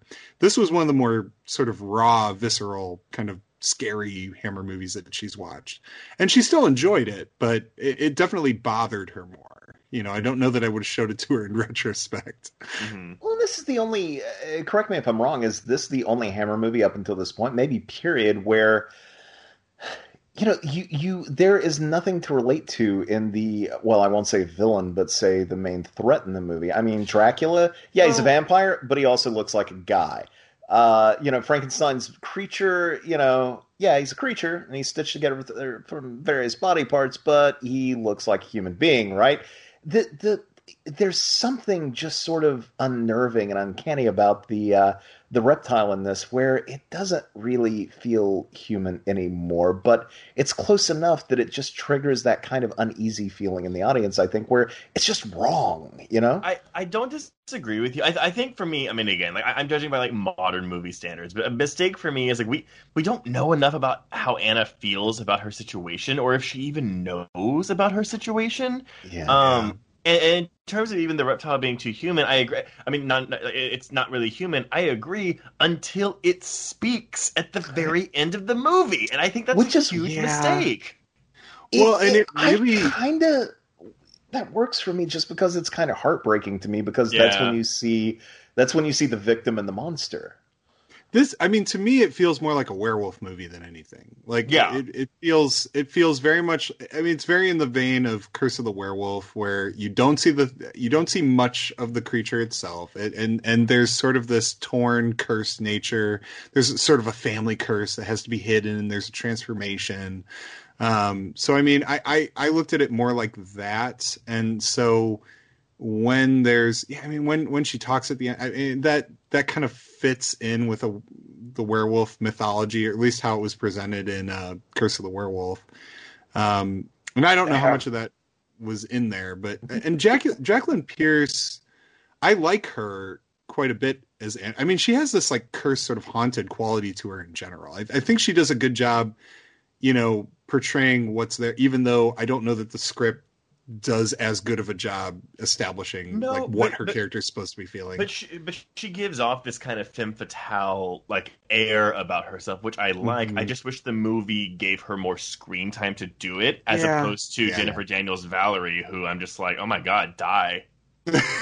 Yeah, and there's some like really, I mean, there's always misogyny in these movies, but there's some like really overt stuff in this film too. Like where they're like, oh, would you like to come have a drink in the bar? And she's like, oh no, I have to go home and make his dinner, but he can go. And it's just like, what are we doing here? I also, there's a whole part at the end where she has to run back to town, and we hear earlier in the film that it's 2 miles. And I'm like, bitch, you did not just run 2 miles to town. You are not even sweating. You are in pristine condition. I film the 30 minutes that it took you to run those 2 miles and put them on screen. I want to see it. Paul, to your point a bit, and I'm not defending the certainly where they were back then, but I wonder if how she's treated, if there was any sort of discussion as to how that's simply what would have been expected of that time. And the only reason I ask that, the only reason maybe, I remember ages ago I watched the movie with a buddy of mine. It was a period piece, and there's a moment. It's set in the Old West. I forget what the film is, but so we're like in the 1800s, the Old West, and there's a moment, it's this big stirring, like rousing moment where a younger woman stands up and basically lectures everybody else, all of the men and women in the hall sitting around them, or the church, or wherever the hell they are. And, you see everybody sort of being thoughtful and considering what she said, and then that sort of changes everybody's minds and hearts. And my friend called bullshit on that simply because he was like, tell me back then during that time, she would have gotten 5 seconds into that speech before a man would have stood up, slapped her, and told her to sit her ass down, Now, I hate that, but that's also the truth of that time, too. And I'm wondering, like, if Hammer ever had that consideration, or this being the 1960s in the UK, maybe it wasn't even a concern at all. Maybe they were just writing what they thought was something relatively contemporary, even though it was period 2, when they had the woman rush off to make the guy his dinner. Who knows? Oh god, I'm sorry. This is like not even a thematic diversion, but just like with the there's parts of this movie too where like there's one scene where Valerie's holding a candle to light the room, but like it's clearly also the room is lit by electrical lights, but there's no electrical lights there. Yeah, like where is this light coming from? and like the scene we're watching right now is another, like, the day for night shooting in this movie is egregious. Like, there's so many sequences. Like this scene right here is like so very clearly shot in the day and then color graded to try to look like at night, and to the point where there's extreme shadows being casted by these characters, and we're like, this would have to be the biggest full moon in the history of the planet to cast the shadows that we're seeing of these people. Like, it doesn't make any sense, and it's done so often. I mean, most Hammer films have stuff like that, and it can be charming, in some ways. But charming is a good word for it. Yeah, but like in this movie, it's pretty glaring. What Victorian horror movie is complete without a candle casting its own shadow? I mean, sure. That's fair. That's fair. I mean, I love the Roger Corman, Edgar Allan Poe set, so I'm right there with you. Like, I'm cool with that stuff, but for some reason it's more distracting. I think it's because they're outside a lot in this film, and again, as Trace pointed out, this one actually came in under budget, so you can tell like they just shot what they could when they could. Mm-hmm. There was not a lot of like forethought. I think the only reshoots they did was on the reptile makeup itself, because apparently initially it was incredibly poor. But I actually think Rory Ashton's makeup on this one is pretty solid overall, given the time constraints. Oh yeah, I agree. think it looks pretty great. Yeah. Even now, the reptile itself looks good. Sorry. Like, it's a mask, but it looks good. It's creepy. I mean, it's the eyes are creepy. I actually really dig, and I know we're like hopping all around, but whatever. I really dig like her shedding her skin too. I thought that was like a really cool touch. And like I think there are cool things they do with the reptile makeup and sort of like the physicality of it. Now, with Mad Peter here and his introduction, and I was joking earlier about Crazy Ralph, but come on, I mean, Mad Peter is totally Crazy Ralph. Before Crazy Ralph, the Dracula movies could have used a Mad Peter. I think that would have been a cool little addition to those films. But you plunk him down into any Hammer pub to tell, say a Jonathan Harker type that he's doomed. Yeah. And no, that would work. But also interesting that they kill him off so quickly. Like that they really introduce him and make us like him. He's a fun comical presence in the film that you sort of like hope is going to be there for a good portion of it. And he's basically dead within a scene. That's what I was going to say. This movie is, and it certainly doesn't last the entire film. I don't think it entirely dies with this character, but I was surprised at how damn funny this movie is at times, in a very sly sort of way. But Trace, I was going to ask you, I know you said you had only seen a couple of Hammer films, but and Paul, tell me if you think I'm wrong. I can't think of any previous or any Hammer movie prior to this one that did seem to be as intentionally funny. I mean, there were a couple of moments like, there have been the occasional pub scene or whatever where they try and have like a minor gag or a laugh or a character being a little goofy. But with this one, with Tom Bailey and with Mad Peter, it seems like they're really kind of leaning hard on levity early on before it's kind of dropped entirely in the back half of the film. I guess it depends if you think it's intentional or not. Because I even think that Franklin, like, I wrote in my notes, I was like, he has no emotion. It's like the guy that plays Franklin, it's like he's in a Yorgos Lanthimos film where he's just talking like he's like has no emotion whatsoever. But it comes across as funny to me as opposed to menacing. But maybe that was the intention. I don't know.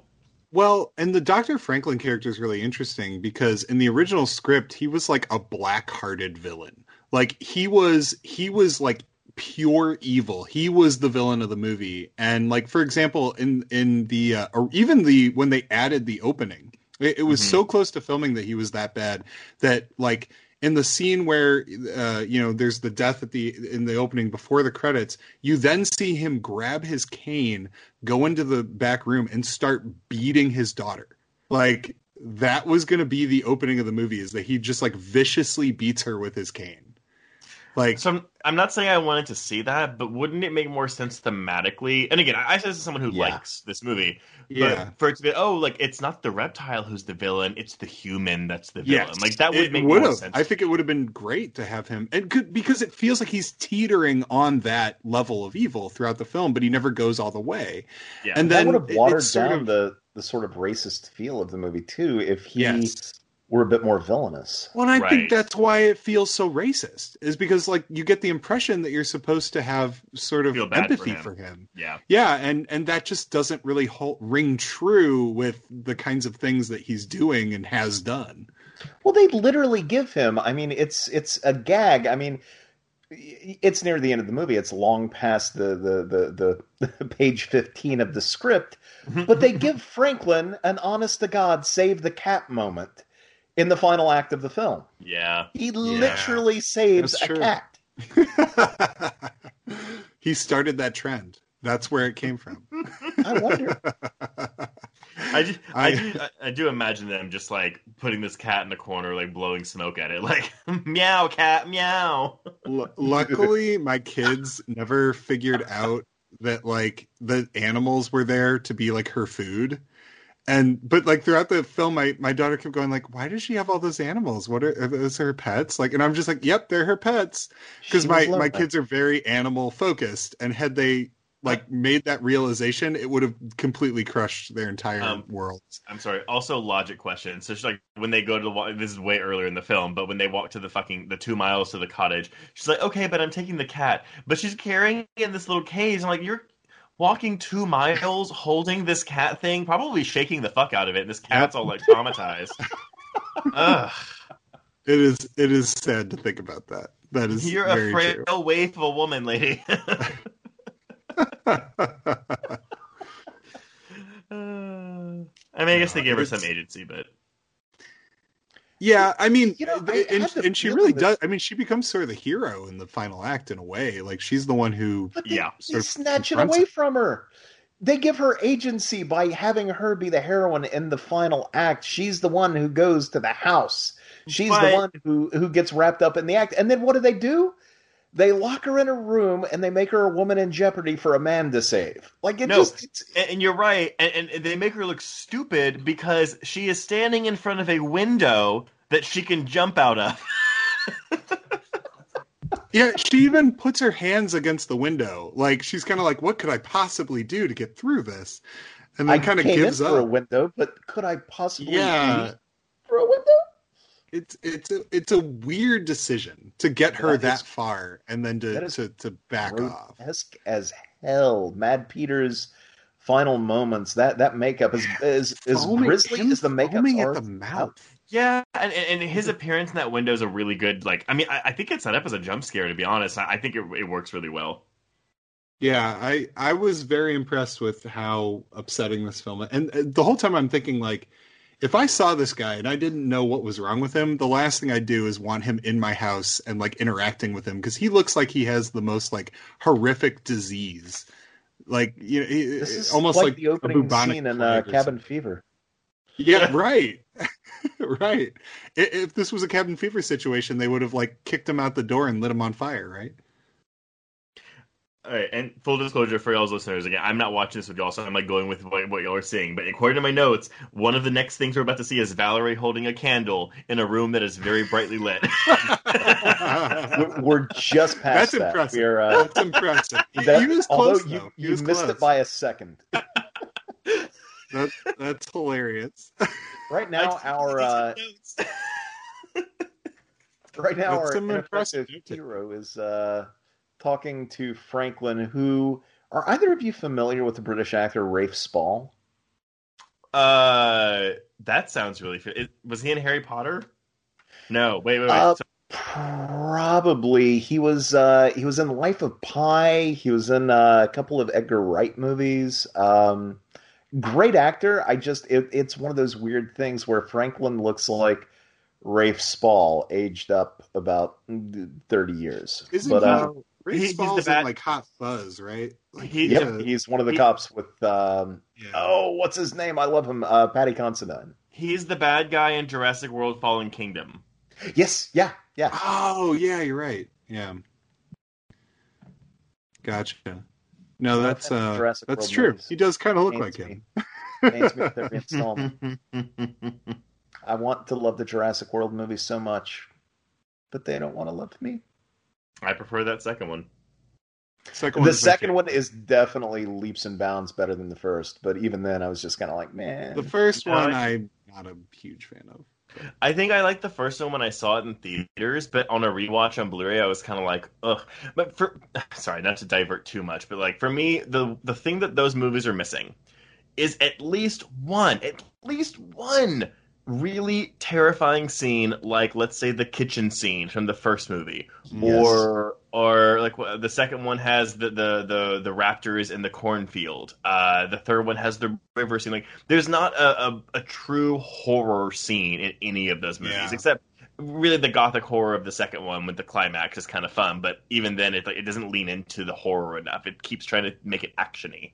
Yeah. Well, there is the one character in the first movie. I mean, it's not a horror set piece, but it's just a very quick moment, and everyone lost their minds at it. They were like, "It's so mean when the one woman is picked up and then dropped into the pool, and then she was the nicest character, and she was so callously done away with." I'm like, it's in part a horror movie. It's that shit happens. Like, it's fun fact. If you felt something, that's what they wanted. That lady plays Lena Luthor on Supergirl now, so she's doing well for herself. I love her. She was also the lead in the first season of Slasher. And she was in the woefully underrated NBC show Dracula, which only ran for a season with Jonathan Rhys-Meyers. She's a woman who, when she tries to do an American accent, it is not very good. Specifically in that season of Slasher that she's in, but with Supergirl, it starts bad, and then she just gets progressively better and better with her American accent as the show progresses. Love it. Oh, by the way, a moment ago you mentioned that you didn't want to digress too much. At about this point in the commentaries, we start going all over the place, so please digress all you care to. I'm sorry, have we passed the "I was a professional seaman" line? Because I got a good laugh out of that. I giggled. I wasn't proud of myself, but I did. I wonder, like, how many funerals are in Hammer movies. Like, every Hammer movie has at least 2 funerals in it. Probably more funerals than pubs. Yeah. As much as we say the Hammer pub is a staple, I feel like the Hammer funeral... So that's what I was going to ask. So y'all call it the Hammer pub because I'm assuming there's a pub in every movie. Is that the thing? Yeah, basically. I guess not every single Hammer movie, but like 95% of them have like a pretty pivotal pub scene, usually in the first act. Almost like, you know, kind of the American Werewolf in London situation where, you know, our characters enter into a local pub. They're kind of looked at as the others, you know, the outsiders. There's some sort of harbinger kind of moment, and yet they still sort of persevere and enter into whatever situation they're going to do. Trace, to tell you a bit about the history of the podcast, it started out as a side project for Scream Addicts called Getting Hammered with Hammer. Right. And basically every episode, Paul and I would take turns, and given what the movie was, we would design a drinking game and choose the drink for the week. And we would get progressively sloshed as the movie went on. And this was a blast for about 6 or 7 episodes. I was so drunk on one episode, I forgot to save it, and we lost the entire 3-hour talk. Oh my god! Yep, we sure did.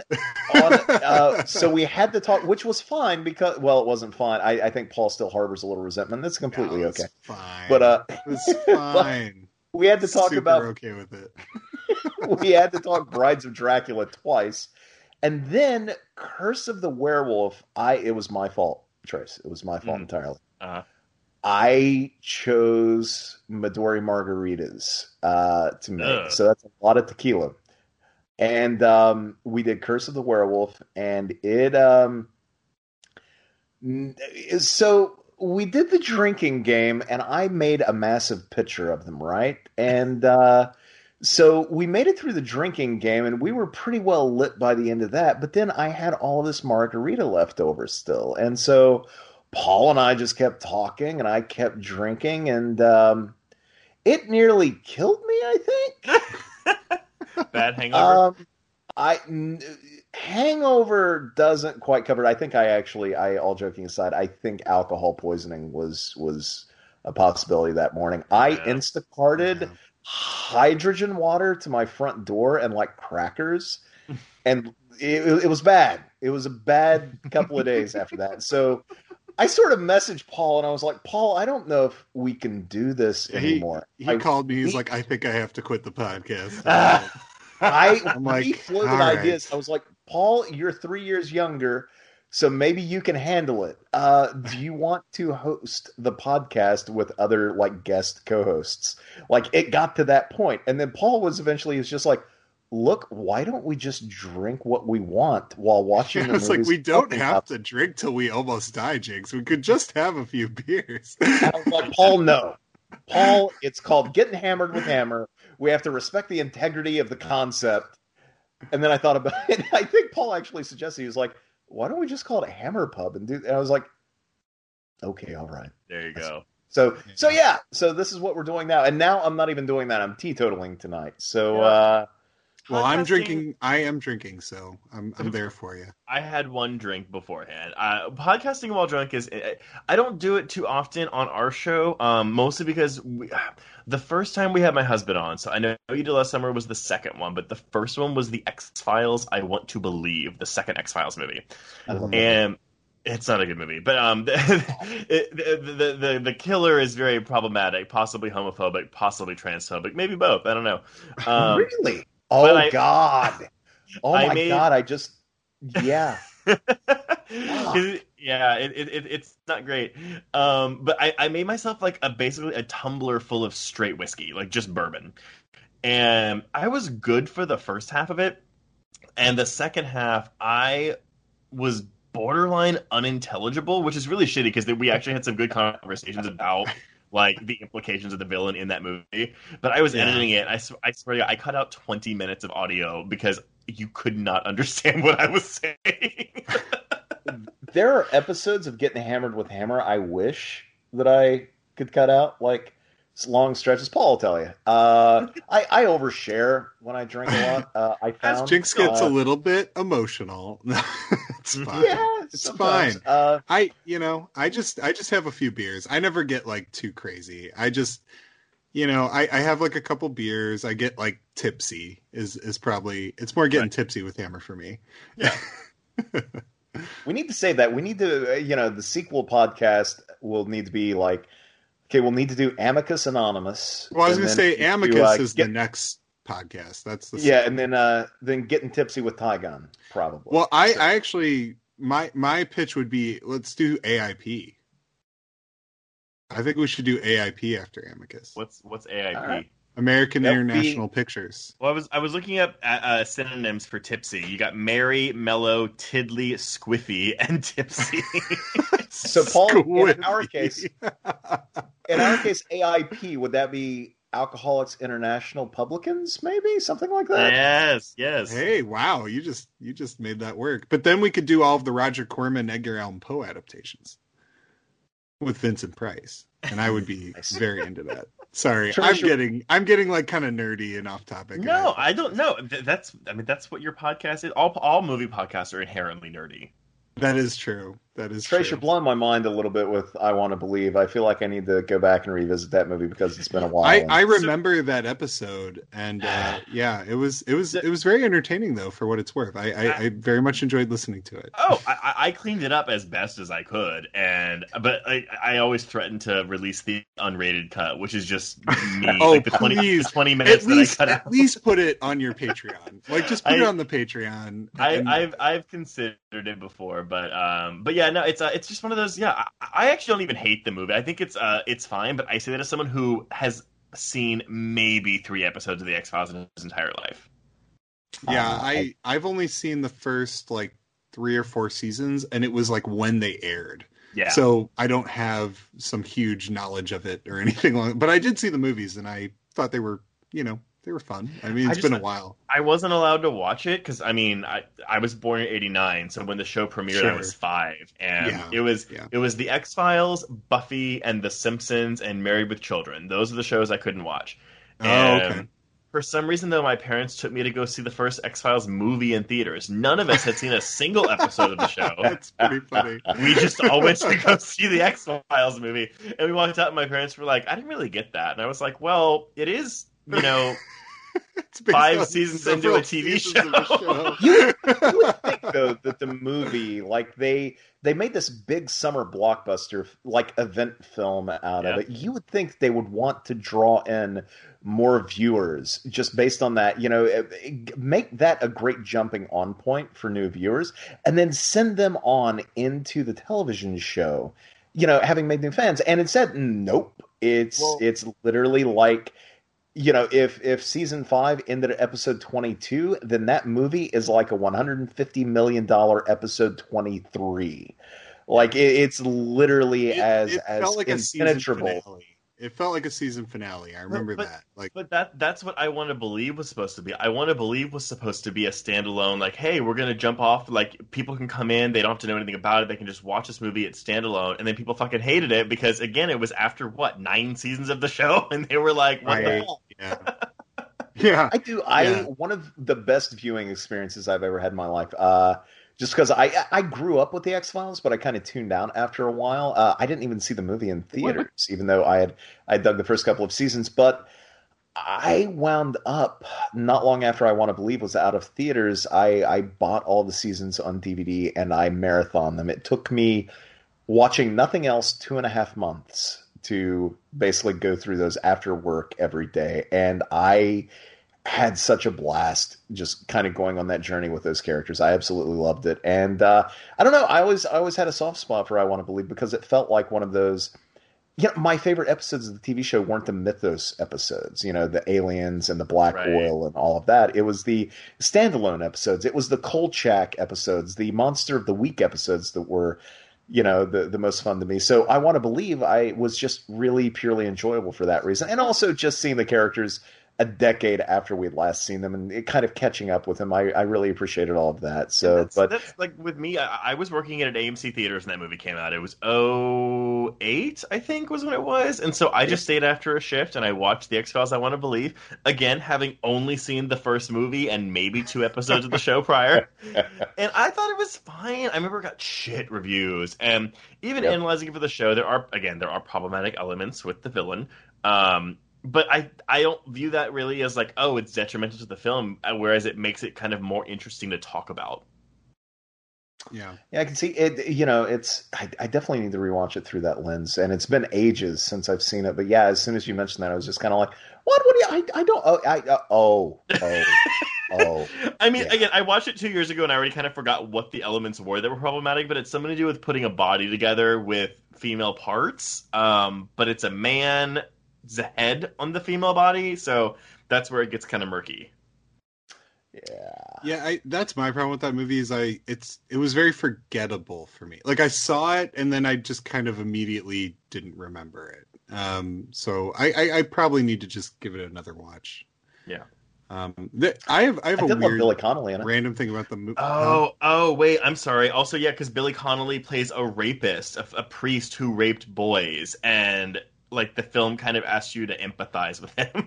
Ooh, that's another element of it. That's kind of a problem. Yeah, that is.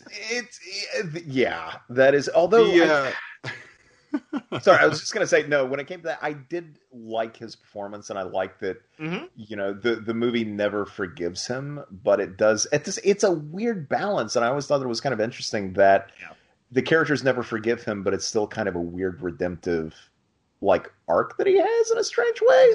Because Scully never forgives him, and she gives him that line where it's like, "Oh, well, I wasn't buggering altar boys, or whatever." And I feel like the movie's trying to make it like, "Oh, that's okay. Like, we're gonna that's enough. Like that's enough for her to be down on him." But the movie itself doesn't always feel like it's down on him. Yeah. So. Not to deviate back to the movie we're watching. Go. What's happening now? Okay, so I think this is a good scene to jump into. So this is the scene where Anna sits down with the sitar. Yes. So I think we definitely need to talk about this. So thoughts on this scene? I have thoughts, but I want to hear other people's thoughts. I mean, because I saw this in the bonus features too, where it was kind of like you don't know if this actress is mixed race. Or I'm sorry, I don't know if the actress, but if the character is meant to be mixed race or not. But it's implied that she is. So it might be like less cultural appropriation-y than at first glance. I don't know. Well, and I mean, she's playing the song that plays before the reptile strikes. So, Mhm. like, that's clearly why, like, the father's getting progressively more upset. But also, like, there's this rebellious way she's kind of looking at him. Yeah. Like, this sort of, like, challenging way. And this scene sort of suggests, like, that she's maybe like proud of who she is in a way that doesn't come through in other scenes. I think this is where some of the character confusion comes into play. Um, but I really love the way it's shot. I mean, it's all like nothing's motivated by anything other than like mood and what the director wants you to feel. It's a very visual performance based sequence, and I like how frantic it gets. And it's also the first time we really see Dr. Franklin kind of like lose himself Yeah. in like the anger Well, that he has. Okay, again, tell me if y'all think I'm off base here. Did y'all get like a sexual tension between father and daughter here? A little bit. It's a little weird, yeah. Yeah. There's some weird shit going on there. And I think that scene, I think it's like one of the most like telling scenes in the movie. And that's why I think it would have made so much more sense to push him more Yeah. into villainy. I know. Yeah, it almost feels like a shot, like a scene left over from that script in a way.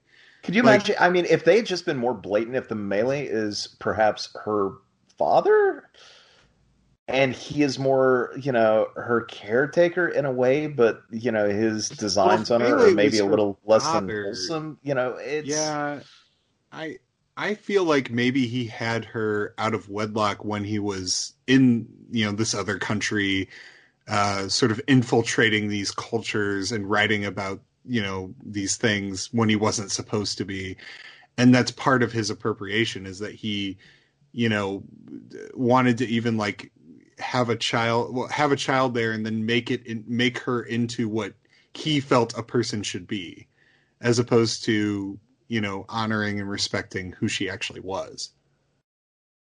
But but the problem is this is all subtext, and at a certain point it becomes really reachy. It's like I'm just reaching for all these crazy.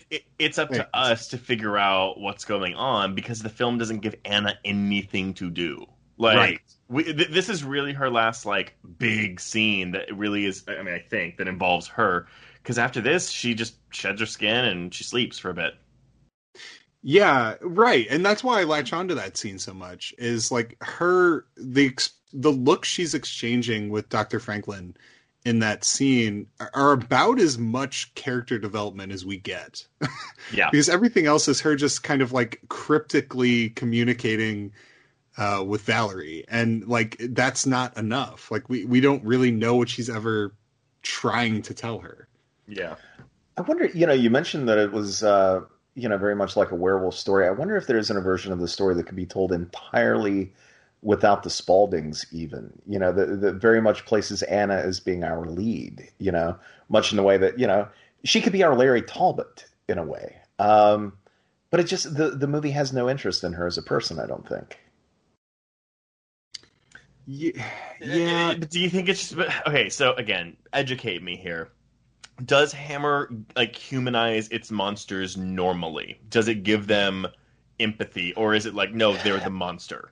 Not with Dracula, but always with the creatures in the Frankenstein films. Yeah, it typically does humanize the monster for sure. In fact, usually it's what you said, Trace, where the monster in the movie is typically the human. Right. Like Frankenstein, that's one of the interesting things about the Frankenstein franchise is that he is the monster. And Dracula is definitely never empathetic. But in every monster film, Curse of the Werewolf particularly, I mean, that is very much a movie where Oliver Reed's werewolf character is the victim in all of this. And the Mummy films even. Sure. Yeah, very true. To a lesser degree, because we don't. But the Mummy films also have like no continuity; they're just 4 separate movies. Yeah, this one is. Yeah, they don't really seem to give much of a damn about her. Which is a shame because honestly, I really like Pierce's performance, like the little we get of her, and I do want to know more about the character. So, on that level, the movie's doing a good job of making me care about her with the absolute bare minimum of effort. but that's the missed opportunity there. Which I mean, that's like 'cause these movies they don't have remakes. You know, no one's clamoring for Hammer horror remakes. But I actually think if you take some of the one-offs, like the ones that aren't Dracula, the ones that aren't Werewolf or Frankenstein, like you could remake something like The Reptile and kind of give it like a fun edge and do more with it. Yeah, I really The think Reptile would that's make for a hell of a remake. I think Certainly that's what the Gorgon. Hammer. That's how Hammer should reinvent itself. It should. I mean, because Hammer's still around. Like they should remake some of these properties, and they have so much. There's so many movies they made that could easily be brought into the modern day. And no one's gonna. Cause, I mean, I'm sure people like y'all will because y'all have seen the movies. Y'all know Hammer, but like no horror fans gonna be like, oh, like that original is so sacred, that Hammer horror film that no one knows about. Right? Yeah. No, you're right. And frankly, I would just be happy to see it like in the zeitgeist. Like I wouldn't even. They could do whatever, and I'd be just happy it's there. Well, and whenever it comes to remakes, I'm always kind of like, you know what? The worst thing that happens. I mean, sorry, the best case scenario is a remake will bring people to the original film. I always think that's something that is if nothing else, that's something that's very positive about a remake is that it makes people go seek out the original film. Yeah, that's very true. Yeah, and this movie like combines a lot of lore too because there's also sort of the vampiric nature of the bite. You know, it's and that feels very. It feels like a movie informed by all the Hammer films that had come out before it in a way. It's like an amalgam of mythologies.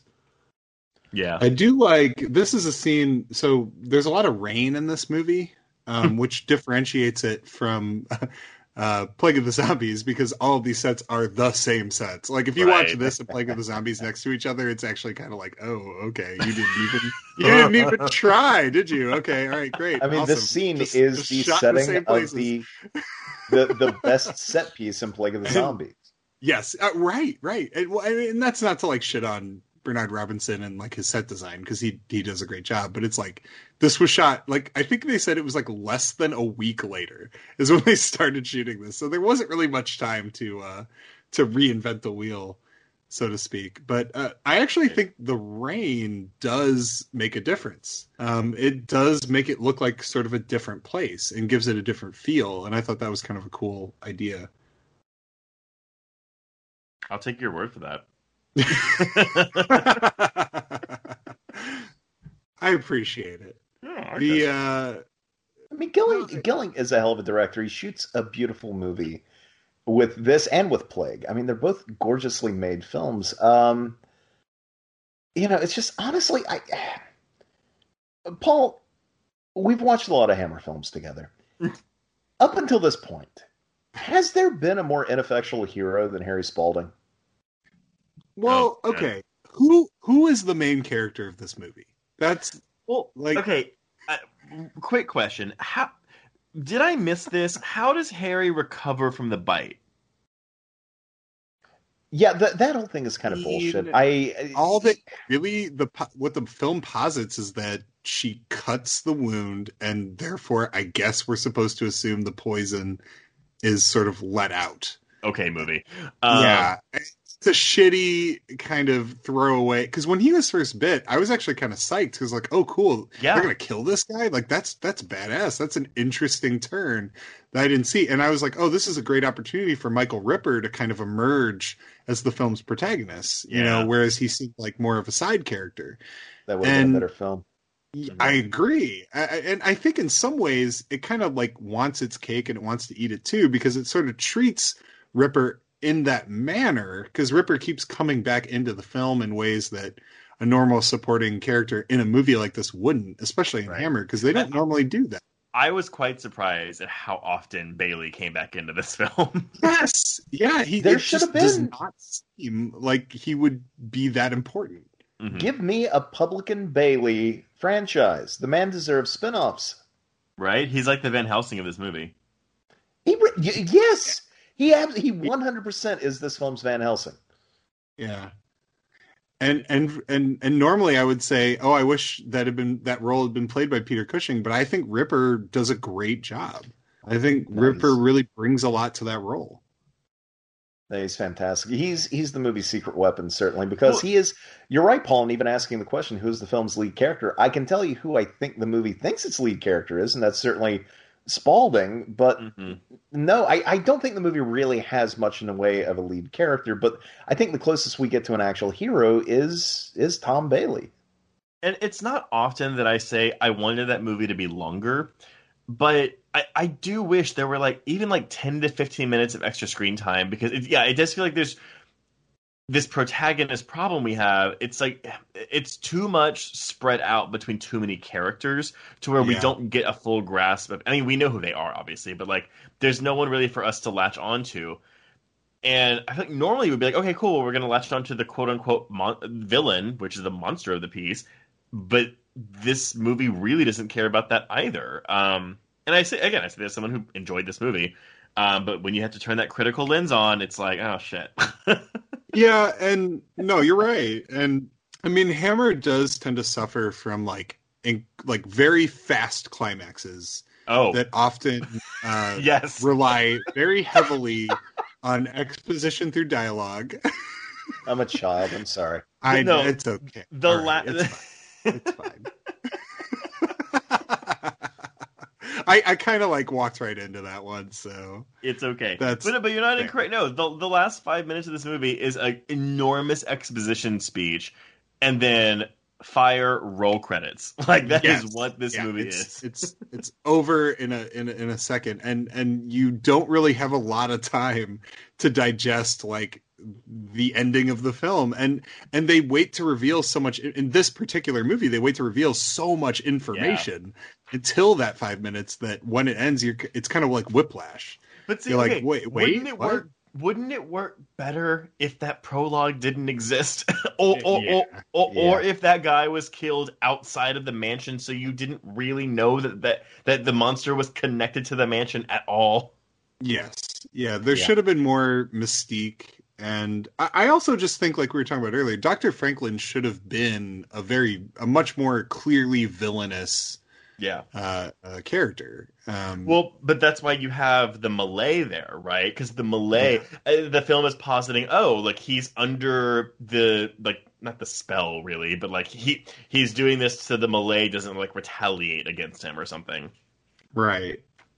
He's wronged this nameless foreigner.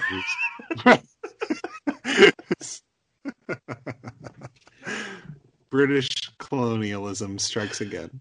I will give the movie credit, though. Marnay Maitland, who plays the Malay, he is an Anglo-Indian actor, so they at least did not whitewash the casting. That is good, because that is not always the case with Hammer. I just watched The Abominable Snowman, and there are a lot of characters that are played by, white British men that are not supposed to be white British men. And it's not fun to watch a movie where that's happening. And it's hard to look past that. But, but as it went, they got better about that kind of stuff. But it was the 60s. There was a lot of shitty things happening in entertainment.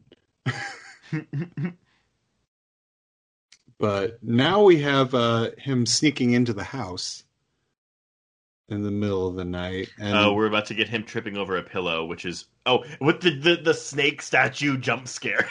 The snake statue jump scare is a classic. In a movie called The Reptile. Yeah. I'm not gonna lie, when I saw the rabbit in the cage, I was immediately reminded of Us. Just a little bit. I mean, yeah. Just a bit. Just a tad. That's kind of burned into my mind now whenever I see that. A white rabbit in a cage. That opening theme music. Paul, did you like Us? I don't know that we've ever talked at length about it. Us, of course. I love Us. That was my favorite movie of the year it came out. Really? Oh, yeah. I love Us. Huh? Jordan Peele's Us? Yeah, I love Us. Okay. I'm a huge Us fan. I like Us. It took me a while to come around on it. It's weird. I saw Get Out in the theater twice. I saw it once and I was like, my God, this is fantastic. I saw it twice, the second time, and I was like, no, You would this have is a voted really for good Get movie. Out for a second term if you could have. For a third. For a third. I would have gone back and, well, I guess I wouldn't have because I didn't. But I saw it twice in the theater and loved it. Us, I watched the opening night, like the Thursday premiere, and I walked out and I was like, golly, that was well made, and I liked a lot about it, but it just didn't fully work for me, and I didn't know why. So I watched it 4 more times in the theater, and it got a little better each time. So I don't know. There is still something about that movie that draws me in every time I see it, and I still don't think it fully works. I think the mythology is a little dodgy. I kind of wish there would be a sequel, but yeah, I don't know. I'm of your same mind there. Also, like, again, kind of a thing where it's like, is the ending supposed to be a twist, or is it not supposed to be a twist? Because I called that shit way ahead, and I'm not good at doing that, so I have to believe that the movie thinks it's a twist.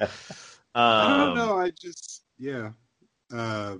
Sorry, I didn't mean to cut you off. No, I mean, I gave it a 4 out of 5 for Bloody Disgusting. So, like, I mean, I like it. I just don't love it. Sure. Yeah, I don't know. It for me, it just hit me the right way. I loved how fiercely original it was. I loved seeing like a new big, broad horror idea that was something that I hadn't seen before. I mean, yeah, I kind of knew where the movie was going in some ways, but I think that's just a testament to how well written it was, and well executed, and just. I don't know. I love the humor mixed with the horror. I like everything that Peele sort of does in his movie. I mean, of course, Get Out. Everyone loves Get Out, but it's a movie I've watched like many, many times, and I still sort of feel the same things I felt the first time I saw it. And while I may not, I guess I don't feel the same way about Us as I do as Get Out, but that's almost like an impossible standard to hold against any movie because Get Out's that good. But I do think Us is above most other movies for me in a lot of ways. I don't know. I did have an immediate like love for it, but I also know other people that didn't. So everybody's going to get hit a certain way with it, but it just landed for me. Oh, that's fair. I am surprised that he hasn't announced his follow-up yet. I mean, it seemed like Get Out hadn't been out for very long at all when Us was announced, and now it's kind of like, are you finishing that trilogy? Or Us, Us had been written. Didn't he start writing Us like before Get Out? Even like that had been a movie he was ruminating on for many years. So I think that's part of why it came out so quickly. I think if I recall correctly, he has like I don't know if it's a contract or something. Again, this is maybe me just like hearing hearsay and not really knowing for sure. But he has a relationship with Blumhouse. And I kind of heard something on the grapevine that was like he's hoping to use Candyman as his third one so he can get out of his deal and not make a third film for them. Interesting. Really? Again, that's total hearsay. I don't know there's no official source there. It's just like something I've kind of heard. It's just people noting stuff on Twitter. I mean, it was a very good point. Like obviously with Get Out concerning race and Us concerning class. And the fact that the color palettes are, Get Out is predominantly blue and Us is predominantly red. Like, there has to be a white film coming up, sort of putting another aspect of America under the microscope, right? In order to round out that trilogy. That's got to be what's coming at some point. Mm-hmm. Surely, one would think. Yeah, you would hope so. Yeah. Well, I can't mean, see Candyman. Candyman. No. We should have already seen Candyman in the theater. I should already own it on 4K and I've watched it countless times. Like, damn it! Yeah, we're all dying to see Candyman. I'm very excited about that one. It was literally the most anticipated movie of 2020 for me. No other movie I wanted to see more than Candyman. Halloween Kills, couldn't wait to see it. Distant second. Yeah, I think with Halloween Kills, I'm just kind of like, I hope it's good. Like, I really do want to see it, but also because I know there's a third one, I'm like, okay, well, this is the second part of a trilogy, so it's like, it's going to end with a cliffhanger, and I got to wait for the third one to come out. Like, yeah, I agree Yeah. with that. That's my biggest issue with Halloween Kills. Is like it's sort of frustrating in a way that they announced 2 movies. You And I know, mean, it's like they I filmed almost them wish. both, but Yeah, I almost wish I didn't know because like you said, you know it's gonna end up, it's not gonna feel like its own thing. yeah. I feel like it's gonna It's feel gonna be like the part of a bigger thing, and that it's gonna is be the never Two a great. Towers. Yeah, but like Halloween movies are best when they just kind of do their own crazy Yeah, whatever Halloween is thing. not the Lord of the Rings. Right. Like Halloween has never been designed to be that. And there hasn't ever been a Halloween that was like completely dependent on the next one. Granted, you know, there's movies that end in cliffhangers, but like in a way that still feels like it completed the story of that film. But I don't know. I'm also a big fan of that franchise, like for warts and all. I just love the Halloween franchise. So like I'm a little more picky on Halloween stuff like than I am on other franchises. So I'm Yeah. kind of like nervous about Halloween Kills, but I'm still excited. Like I'll watch it and give it a go and be fair. You think you'll feel better about it over? I mean, of course, we're only guessing what the quality of the actual movie is going to be, but once they're complete and you have a complete trilogy that you can watch back to back to back, you know, once it's one big story, I wonder if Yeah, that's kind of what I'm hoping because I mean, the 2018 one is one that I liked a lot when I saw it, but every time I've watched it since, I like it a little bit less. it doesn't feel like a Halloween movie at all. Yeah, Like, but I'm hoping that these new ones because again, my issue with that one is there's so many things that they could have done more with that they didn't, despite the fact that it's almost 2 hours long. And I'm hoping that the sequels retroactively improve the 2018 one to where, like, when you're watching the 2018 one, you're like, oh, well, I want this, but I get it in, like, the second or third one, you know? Yeah. Yeah, I mean I liked that one a lot for what it did, but I see all the problems with it too. It's one of those things where I'm kind of like, oh, I love this because I'm a Halloween fan and I'm happy that a big successful Halloween movie came out and sort of like re-energized the series. That makes me really happy, and I like that Jamie Lee Curtis is there. But like, yeah, there are some issues, and I'm interested to see how they handle this, like, you know, the Sartain stuff in that movie. I'm curious what the legacy of that is going to be. I think that plays better on a rewatch. Yeah, I'm interested to see what they do. So we'll give it a go. I know it exists somewhere on a flash drive, waiting to be put onto streaming. I'm sure at this point, but I don't know. Hey, there's a chance it might play theaters by Halloween. We gotta stay hopeful, right? Yeah, we're all going to be fixed by May. We might be back in theaters by late May, possibly. I don't know. The last movie I saw in a theater was The Invisible Man in February last year. Mine was a double feature of The Hunt and Emma. Nice. I did The Invisible Man on a Thursday, and I did The Lodge on a Sunday, and those were my 2 last ones. Except I had to go back up north for a stretch, and a buddy of mine runs a mom and pop movie theater, and they were not open on Mondays and Tuesdays, so there was nobody else in there. And they had industrial sanitizer. He wore a mask. He invited me in because I was in town and we used to work together. And he was like, "Hey, I'm sure you haven't seen a movie in ages. Would you like to come and watch one while I work on the schedules? You know, there's been nobody in the theater for, 40 hours. I've sanitized everything. Would you like to?" So back in November, I got to see Freaky the week that it came out. And it was... that's awesome. It was I honestly the most... Me that. The most therapeutic thing for me over the course of this past year was that. Like, I can't tell you what a weird and very strange relief it was to be sitting in a movie theater and to pull my mask off and to just watch a movie that way. It was very bizarre during the trailers. Like, I couldn't ease into, and if I'm being honest, the experience of watching Freaky, I felt like I was kind of like at an arm's length between the movie. Like, I appreciated it, but I didn't love it, and I didn't know if it was the movie's fault or just how strange the situation was. It's the movie's fault. Oh, I picked it up on Blu-ray and watched it again and loved it so much. I like it. I like Freaky. I have a lot of it. I fully accept that I'm in the minority on Freaky. I don't dislike it. It's just aggressively fine to me. It is aggressively fine. Sure. I do think it is strange. Like it is, like Happy Death Day. You get to the end of it, and it's like, well, there's no way there could be a sequel to this, and yet they found a way. And then you get to the end of Freaky, and you would think like, okay, so this could easily be a franchise starter. All they have to do, no sequel to this one either. Right.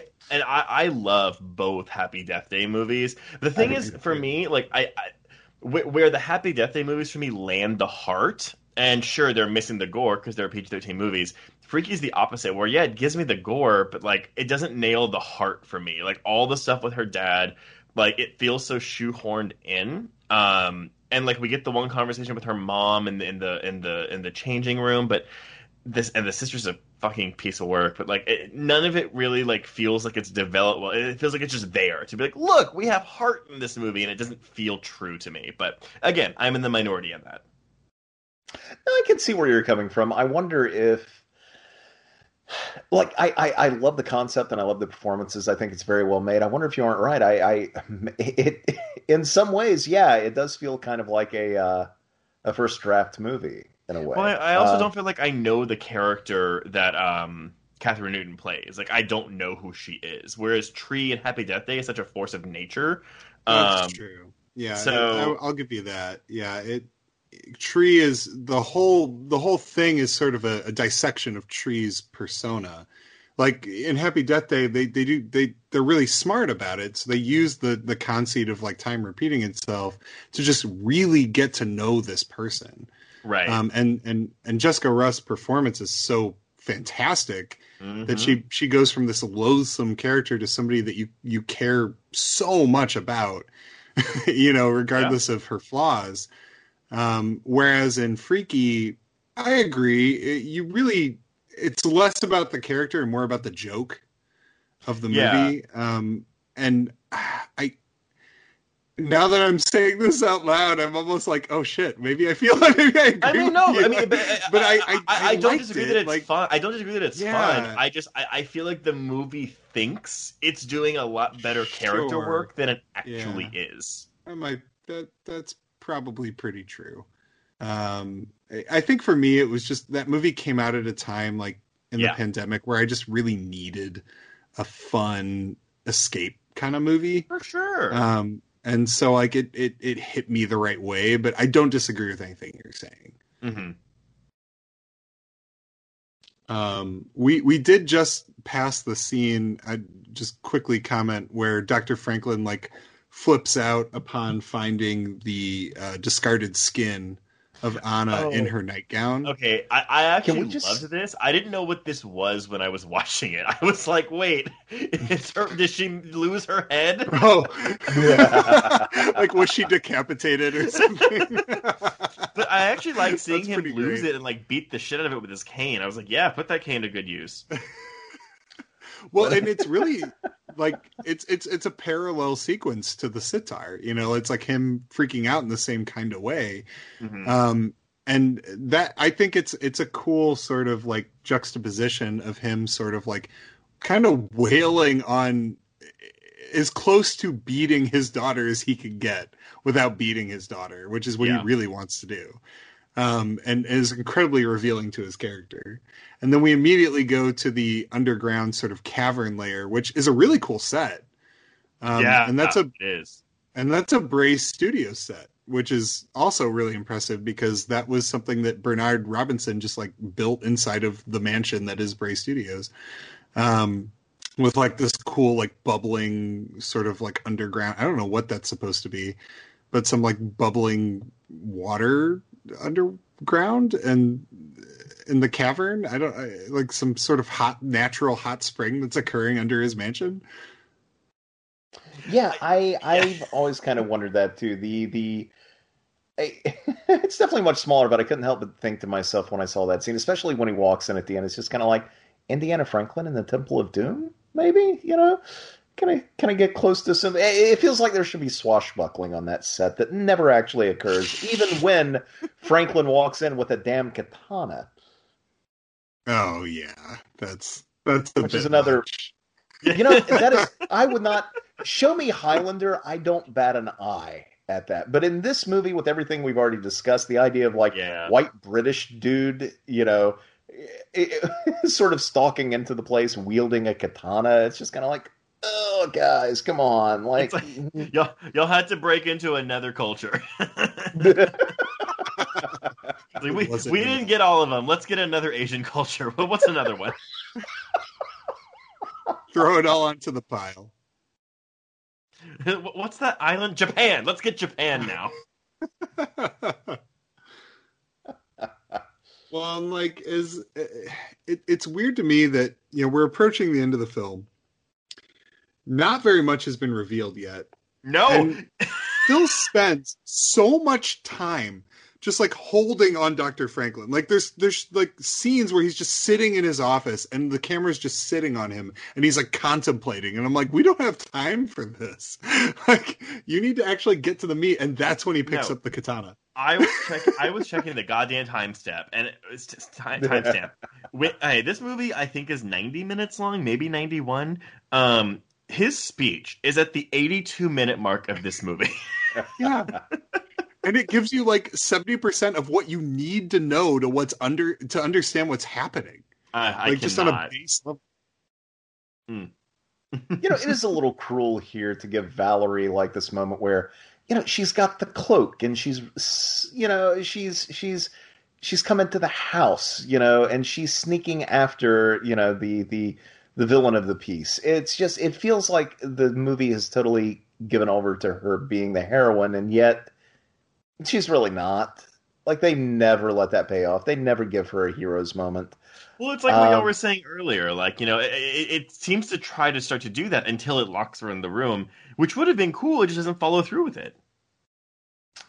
Yeah. Well, I will say there is something cool about seeing... sorry, go ahead, Paul. No, all I was going to say is that the worst part is, as a viewer, it feels like it's building to something important. Her sneaking around and watching things. It's this all has to mean something. Because why else would it matter that she's witnessing all these things? And the fact that it doesn't is what I think makes it even more disappointing than just the misogyny of it all. By the way, because then narratively it feels kind of pointless. How many fucking rooms do we have to watch Franklin pass through before he gets downstairs again? There's cat and mouse, and then there's just overkill, and that's definitely what this is. That's literally just classic Hammer filler to make the runtime what it's supposed to be. Because it should be so much cooler, the fact that he is... I mean, come on, we have a guy in Victorian garb wielding a katana. The Highlander fan in me is kind of tickled by that. I want to see that movie. Give me a Hammer Highlander, possibly, but no, it's... Oh, and here's the save the cat moment. Yep. Here it comes. After all this guy decides that he's going to save a couple of fuzzy bunny rabbits and a kitten. Well, and again, when the fire started, and as I said, my kids were with me when we watched this, they were like, the animals got out before the fire started, right? They got out. And I was like, yeah, oh, absolutely. They all escaped. A room full of animals? Yeah, sure, kids. Yeah, that rabbit who just kind of stands there when he lets it out. Yeah, it's gone. It got out of the cavern. It's fine. Yeah, sure. That's the ticket. It's like Pee-wee's Big Adventure when he runs out the front of the store wielding the snakes and letting all the animals run out. He saved them all. Fun story. I watched Pee-wee's Big Adventure for the first time this year. I'd never seen it. Paul, how did you not grow up with that film? I have no idea. Wait, I just never saw it. I will side with you. I have never seen Pee-wee anything. I've never seen anything Pee-wee's done. No, and Trace, I'm the exact same way. Pee-wee's Big Adventure is the only Pee-wee thing I've ever seen. And I watched it for the first time this year just because, I'd heard so much about it. And I was like, well, it was streaming somewhere. And I just put it on. It was funny. It's fine. It is. I mean, again, I say this as someone who's not seen any of them. I just don't think they're for me. It does not. Nothing about it looks appealing to me. That. I totally get that. Yeah, I'm in that camp. And now we have the I would launch into my history with that character and how much I used to watch him as a child. But we're close to the end of the movie, and I don't feel we could bear that digression. Well, we've got a pretty intense fight going on between Franklin and Malay. Look at how out of focus this shit is. Did you notice that I saw half that the shots in the finale are out of focus? I thought it was intentional, but maybe it's by accident. I also wrote in my notes, and maybe we're past the part yet, but I was like, they're taking a roll in Zahay and then on top of Anna's body blanket. That's absolutely what's happening. I actually think some of the out of focus stuff was not on purpose, especially like when there's a scene where Valerie's like spying in on Franklin in his office when he's like sleeping, and she's sort of like out of focus for some of it and kind of like comes slightly into focus. Like it just feels like a rushed shot, and they just didn't reshoot it. And of course we have the Hammer fire. Every Hammer film has to end in fire. You're damn right it does, Paul. Well, and that was stage 2 in Bray, where they did all the fires. Every fire scene you've ever seen was stage 2. You know, it's weird, Paul, that back in the 60s, you could just set shit on fire. And it looks amazing. And why can't they do that anymore? Well, it's dangerous. The best fire scene for me, I love the fire in the Vincent Price House of Wax movie. I think that's got a great fire sequence in it. Hey, you know what? Damn it. That's another... The House of Wax remake, the Dark Castle remake in 2005 is fucking fantastic. Oh, it's a great remake, yeah. Loads of practical fire. I mean, the house gets a little CG at points, but there's a lot of great practical stuff. My point is that I have seen movies. It would be nothing to throw up a couple of fire bars, and just light some shit on fire. And instead they go CG, and it always pulls me out of the movie. I think one of the most... I nearly threw my Coke at the screen when I was watching Sinister 2. When the house catches fire, and they cut to that wide shot, and I'm like, really? Guys, you couldn't even... Couldn't afford to light a house on fire. We're at the exposition not as bad scene, by the way. Not as bad as CG Blood, but still. Let me see. What did I write for this? I said, exposition of the 82-minute mark. Franklin was studying secret societies in Borneo and Malaysia, the Snake People. He discovered their secret and returned to Singapore to round up his investigation. A few weeks later, Anna disappeared. He thought it was Chinese people. 3 weeks later, she was returned unhurt with no idea what had happened to her. He brought her to the mansion because the sulfur keeps her warm in the winter. Every winter, Anna sheds her skin like a reptile and goes into a deep sleep. The cold will kill her. Okay. So here's a ludicrous amount of exposition really, really quickly, so this movie makes sense. Really fast. If he is willing to let her burn, can I ask you, this is not like a James Bond villain moment where the villains like to delight in their villainy. They want to prove how much smarter they are than the leading man, or the hero, and so they just out with it all of their big plan, right? What is the point? What does Franklin gain here from dropping all of this? I mean, in this context, it feels like a desperate confession because I think we're supposed to believe he's felt guilty about this, and this is his opportunity to get it off his chest. Like in the sort of like this character is somewhat of the movie wants us to feel for him, which I don't, but like I think it's intentionally trying to accomplish that. Paul, can I ask you something? And I think the man here who's playing Dr. Franklin, Noel Willman, I think he's a fine actor. If you took this exact same movie, didn't change a frame or a word. I know what you're going to say. You know exactly what I'm going to say, but I'm going to say it anyway. It would be better. If you plunked Peter Cushing into that role, would you not feel more for him? Would it not be more successful? Well, that's not fair because it's Peter Cushing. Of course I'd like him more. But at the same time, I sometimes feel bizarre levels of empathy for freaking Baron von Frankenstein, and he's a piece of shit. That man's a bastard. He does everything terrible, and I still care about him because it's Peter Cushing's performance is so fantastic. Yep, I agree. Although, do you not feel as though Peter Cushing would have been smart enough to tell the filmmakers, maybe? Well, yeah, he would have done it differently. That's the other thing. His performance would have been a totally different thing. Hey, hey, Harry, it's time to wake up and be the hero in your movie, sir. Well, that's the thing, he sleeps the most of the film. Miraculously cured Harry. Yeah, in 24 hours from this deadly poison. Well, he was wearing a How is he collar better when she that did him. quickly? So And he drank like hot no. chocolate, which, by the way, when Michael Ripper was making the hot chocolate, there's a point where he slips in what I guess are marshmallows, but it looks like two little pills. Like I it thought looks he like was he going to opens squeeze the them thing. both. Yeah, and I was like, oh my god, is he a bad guy? Is he like a secret bad guy? And he's like slipping him some drugs or something. And my wife was like, they're marshmallows. I felt really dumb. Wait, are they marshmallows? I thought that's what she thought they were, because he was making hot chocolate. And he put something in them, and I don't think they were intended to be like, they look like little pills. Because he seems so disappointed when he sees that she hasn't had her hot chocolate, but I don't think it's because he really wanted her to try his hot chocolate. like Michael Ripper was actually a bad guy the whole time, but like we never found out because they didn't drink the hot chocolate. Well, maybe like he was trying to, I don't know, maybe he was trying to roofie them, but not in any weird way. Maybe it was just kind of like, you know what, I'm just going to give a sedative to both these people, keep them out of trouble. I was right and I was wrong.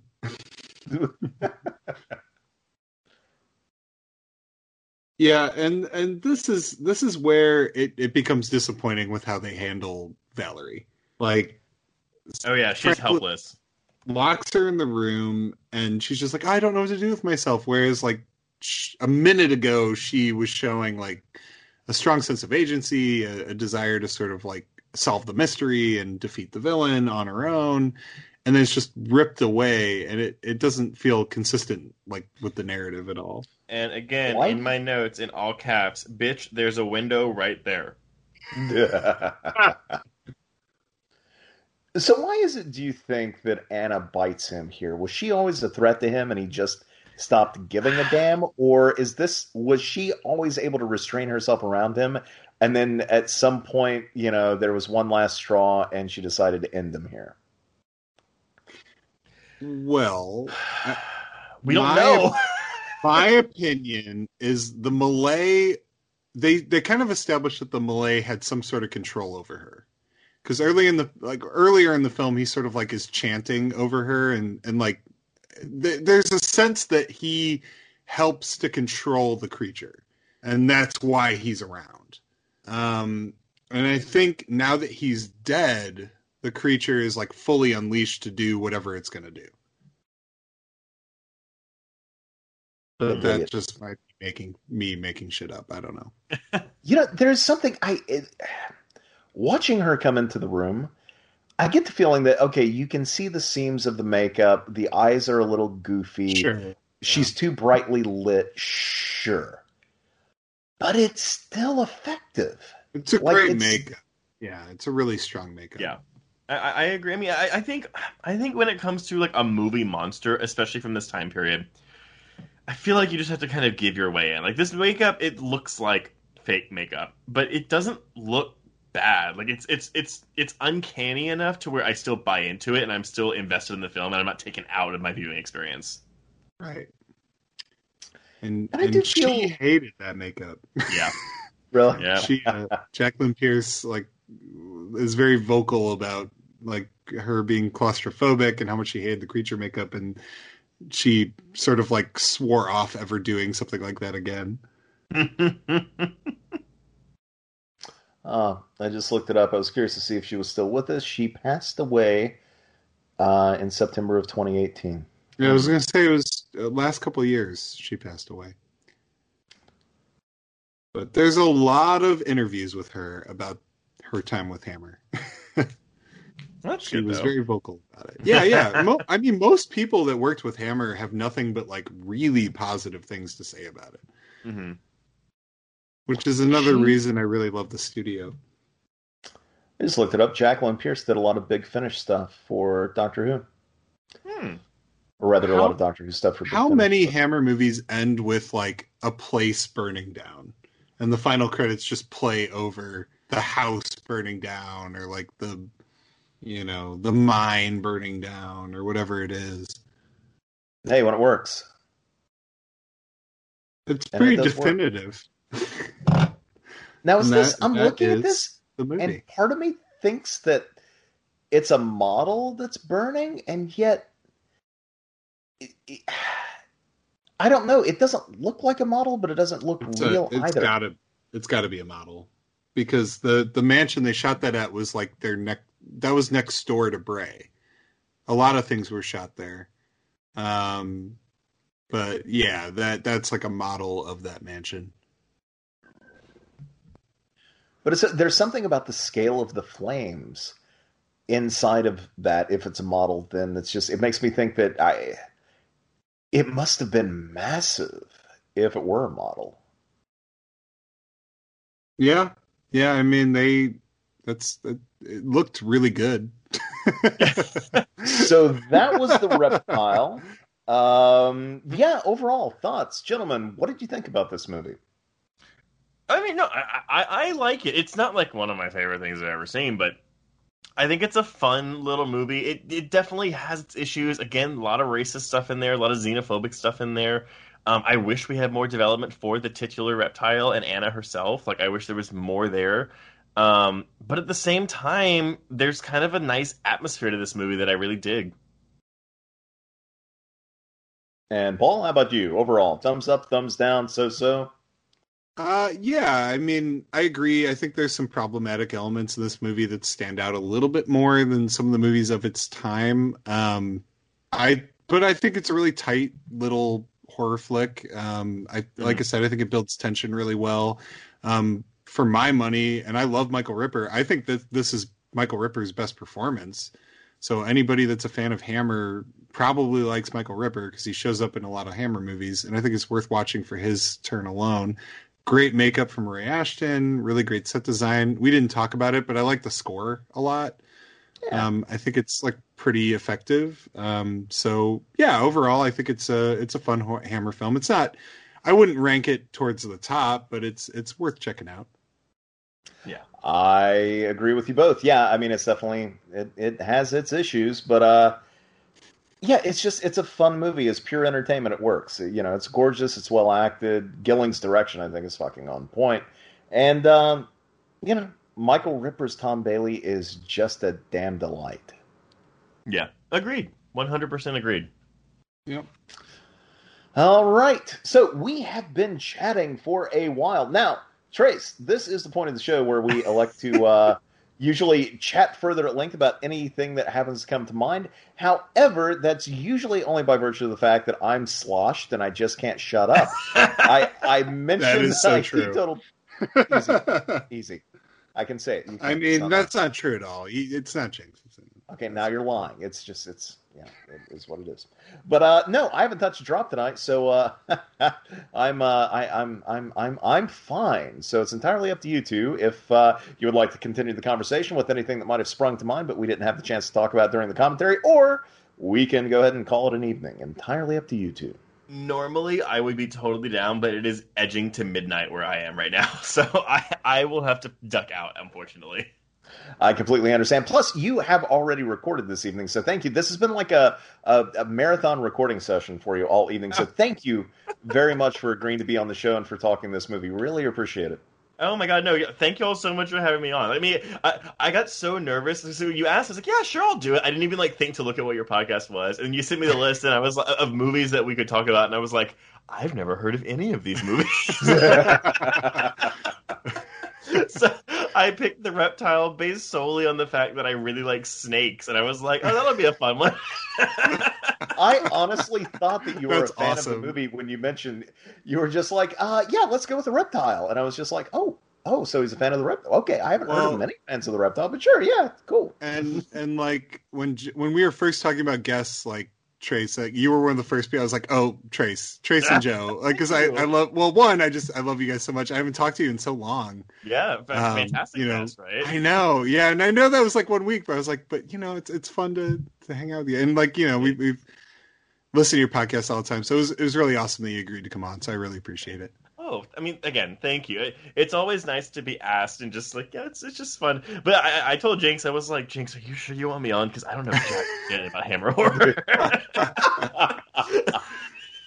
No, I think that's great. I think we've had a wide spectrum of guests on here so far. Even for Paul, who have we had? Maybe 5 guests on so far, but we've had sort of novice, Hammer fans, and then we've had like dyed in the wool Hammer fans, and everyone in between. So I think that's a good thing. I would almost like to have somebody on who maybe isn't even a horror fan at all, but one of their first would be a Hammer flick. I think that'd be curious. Well, that's what I like about doing podcasts, though. It introduces me to films. I mean, sometimes I get to rewatch films that I love, but it also introduces me to films that I probably never would have watched otherwise, or like it forces me to pick something up that I've been wanting to see for a while.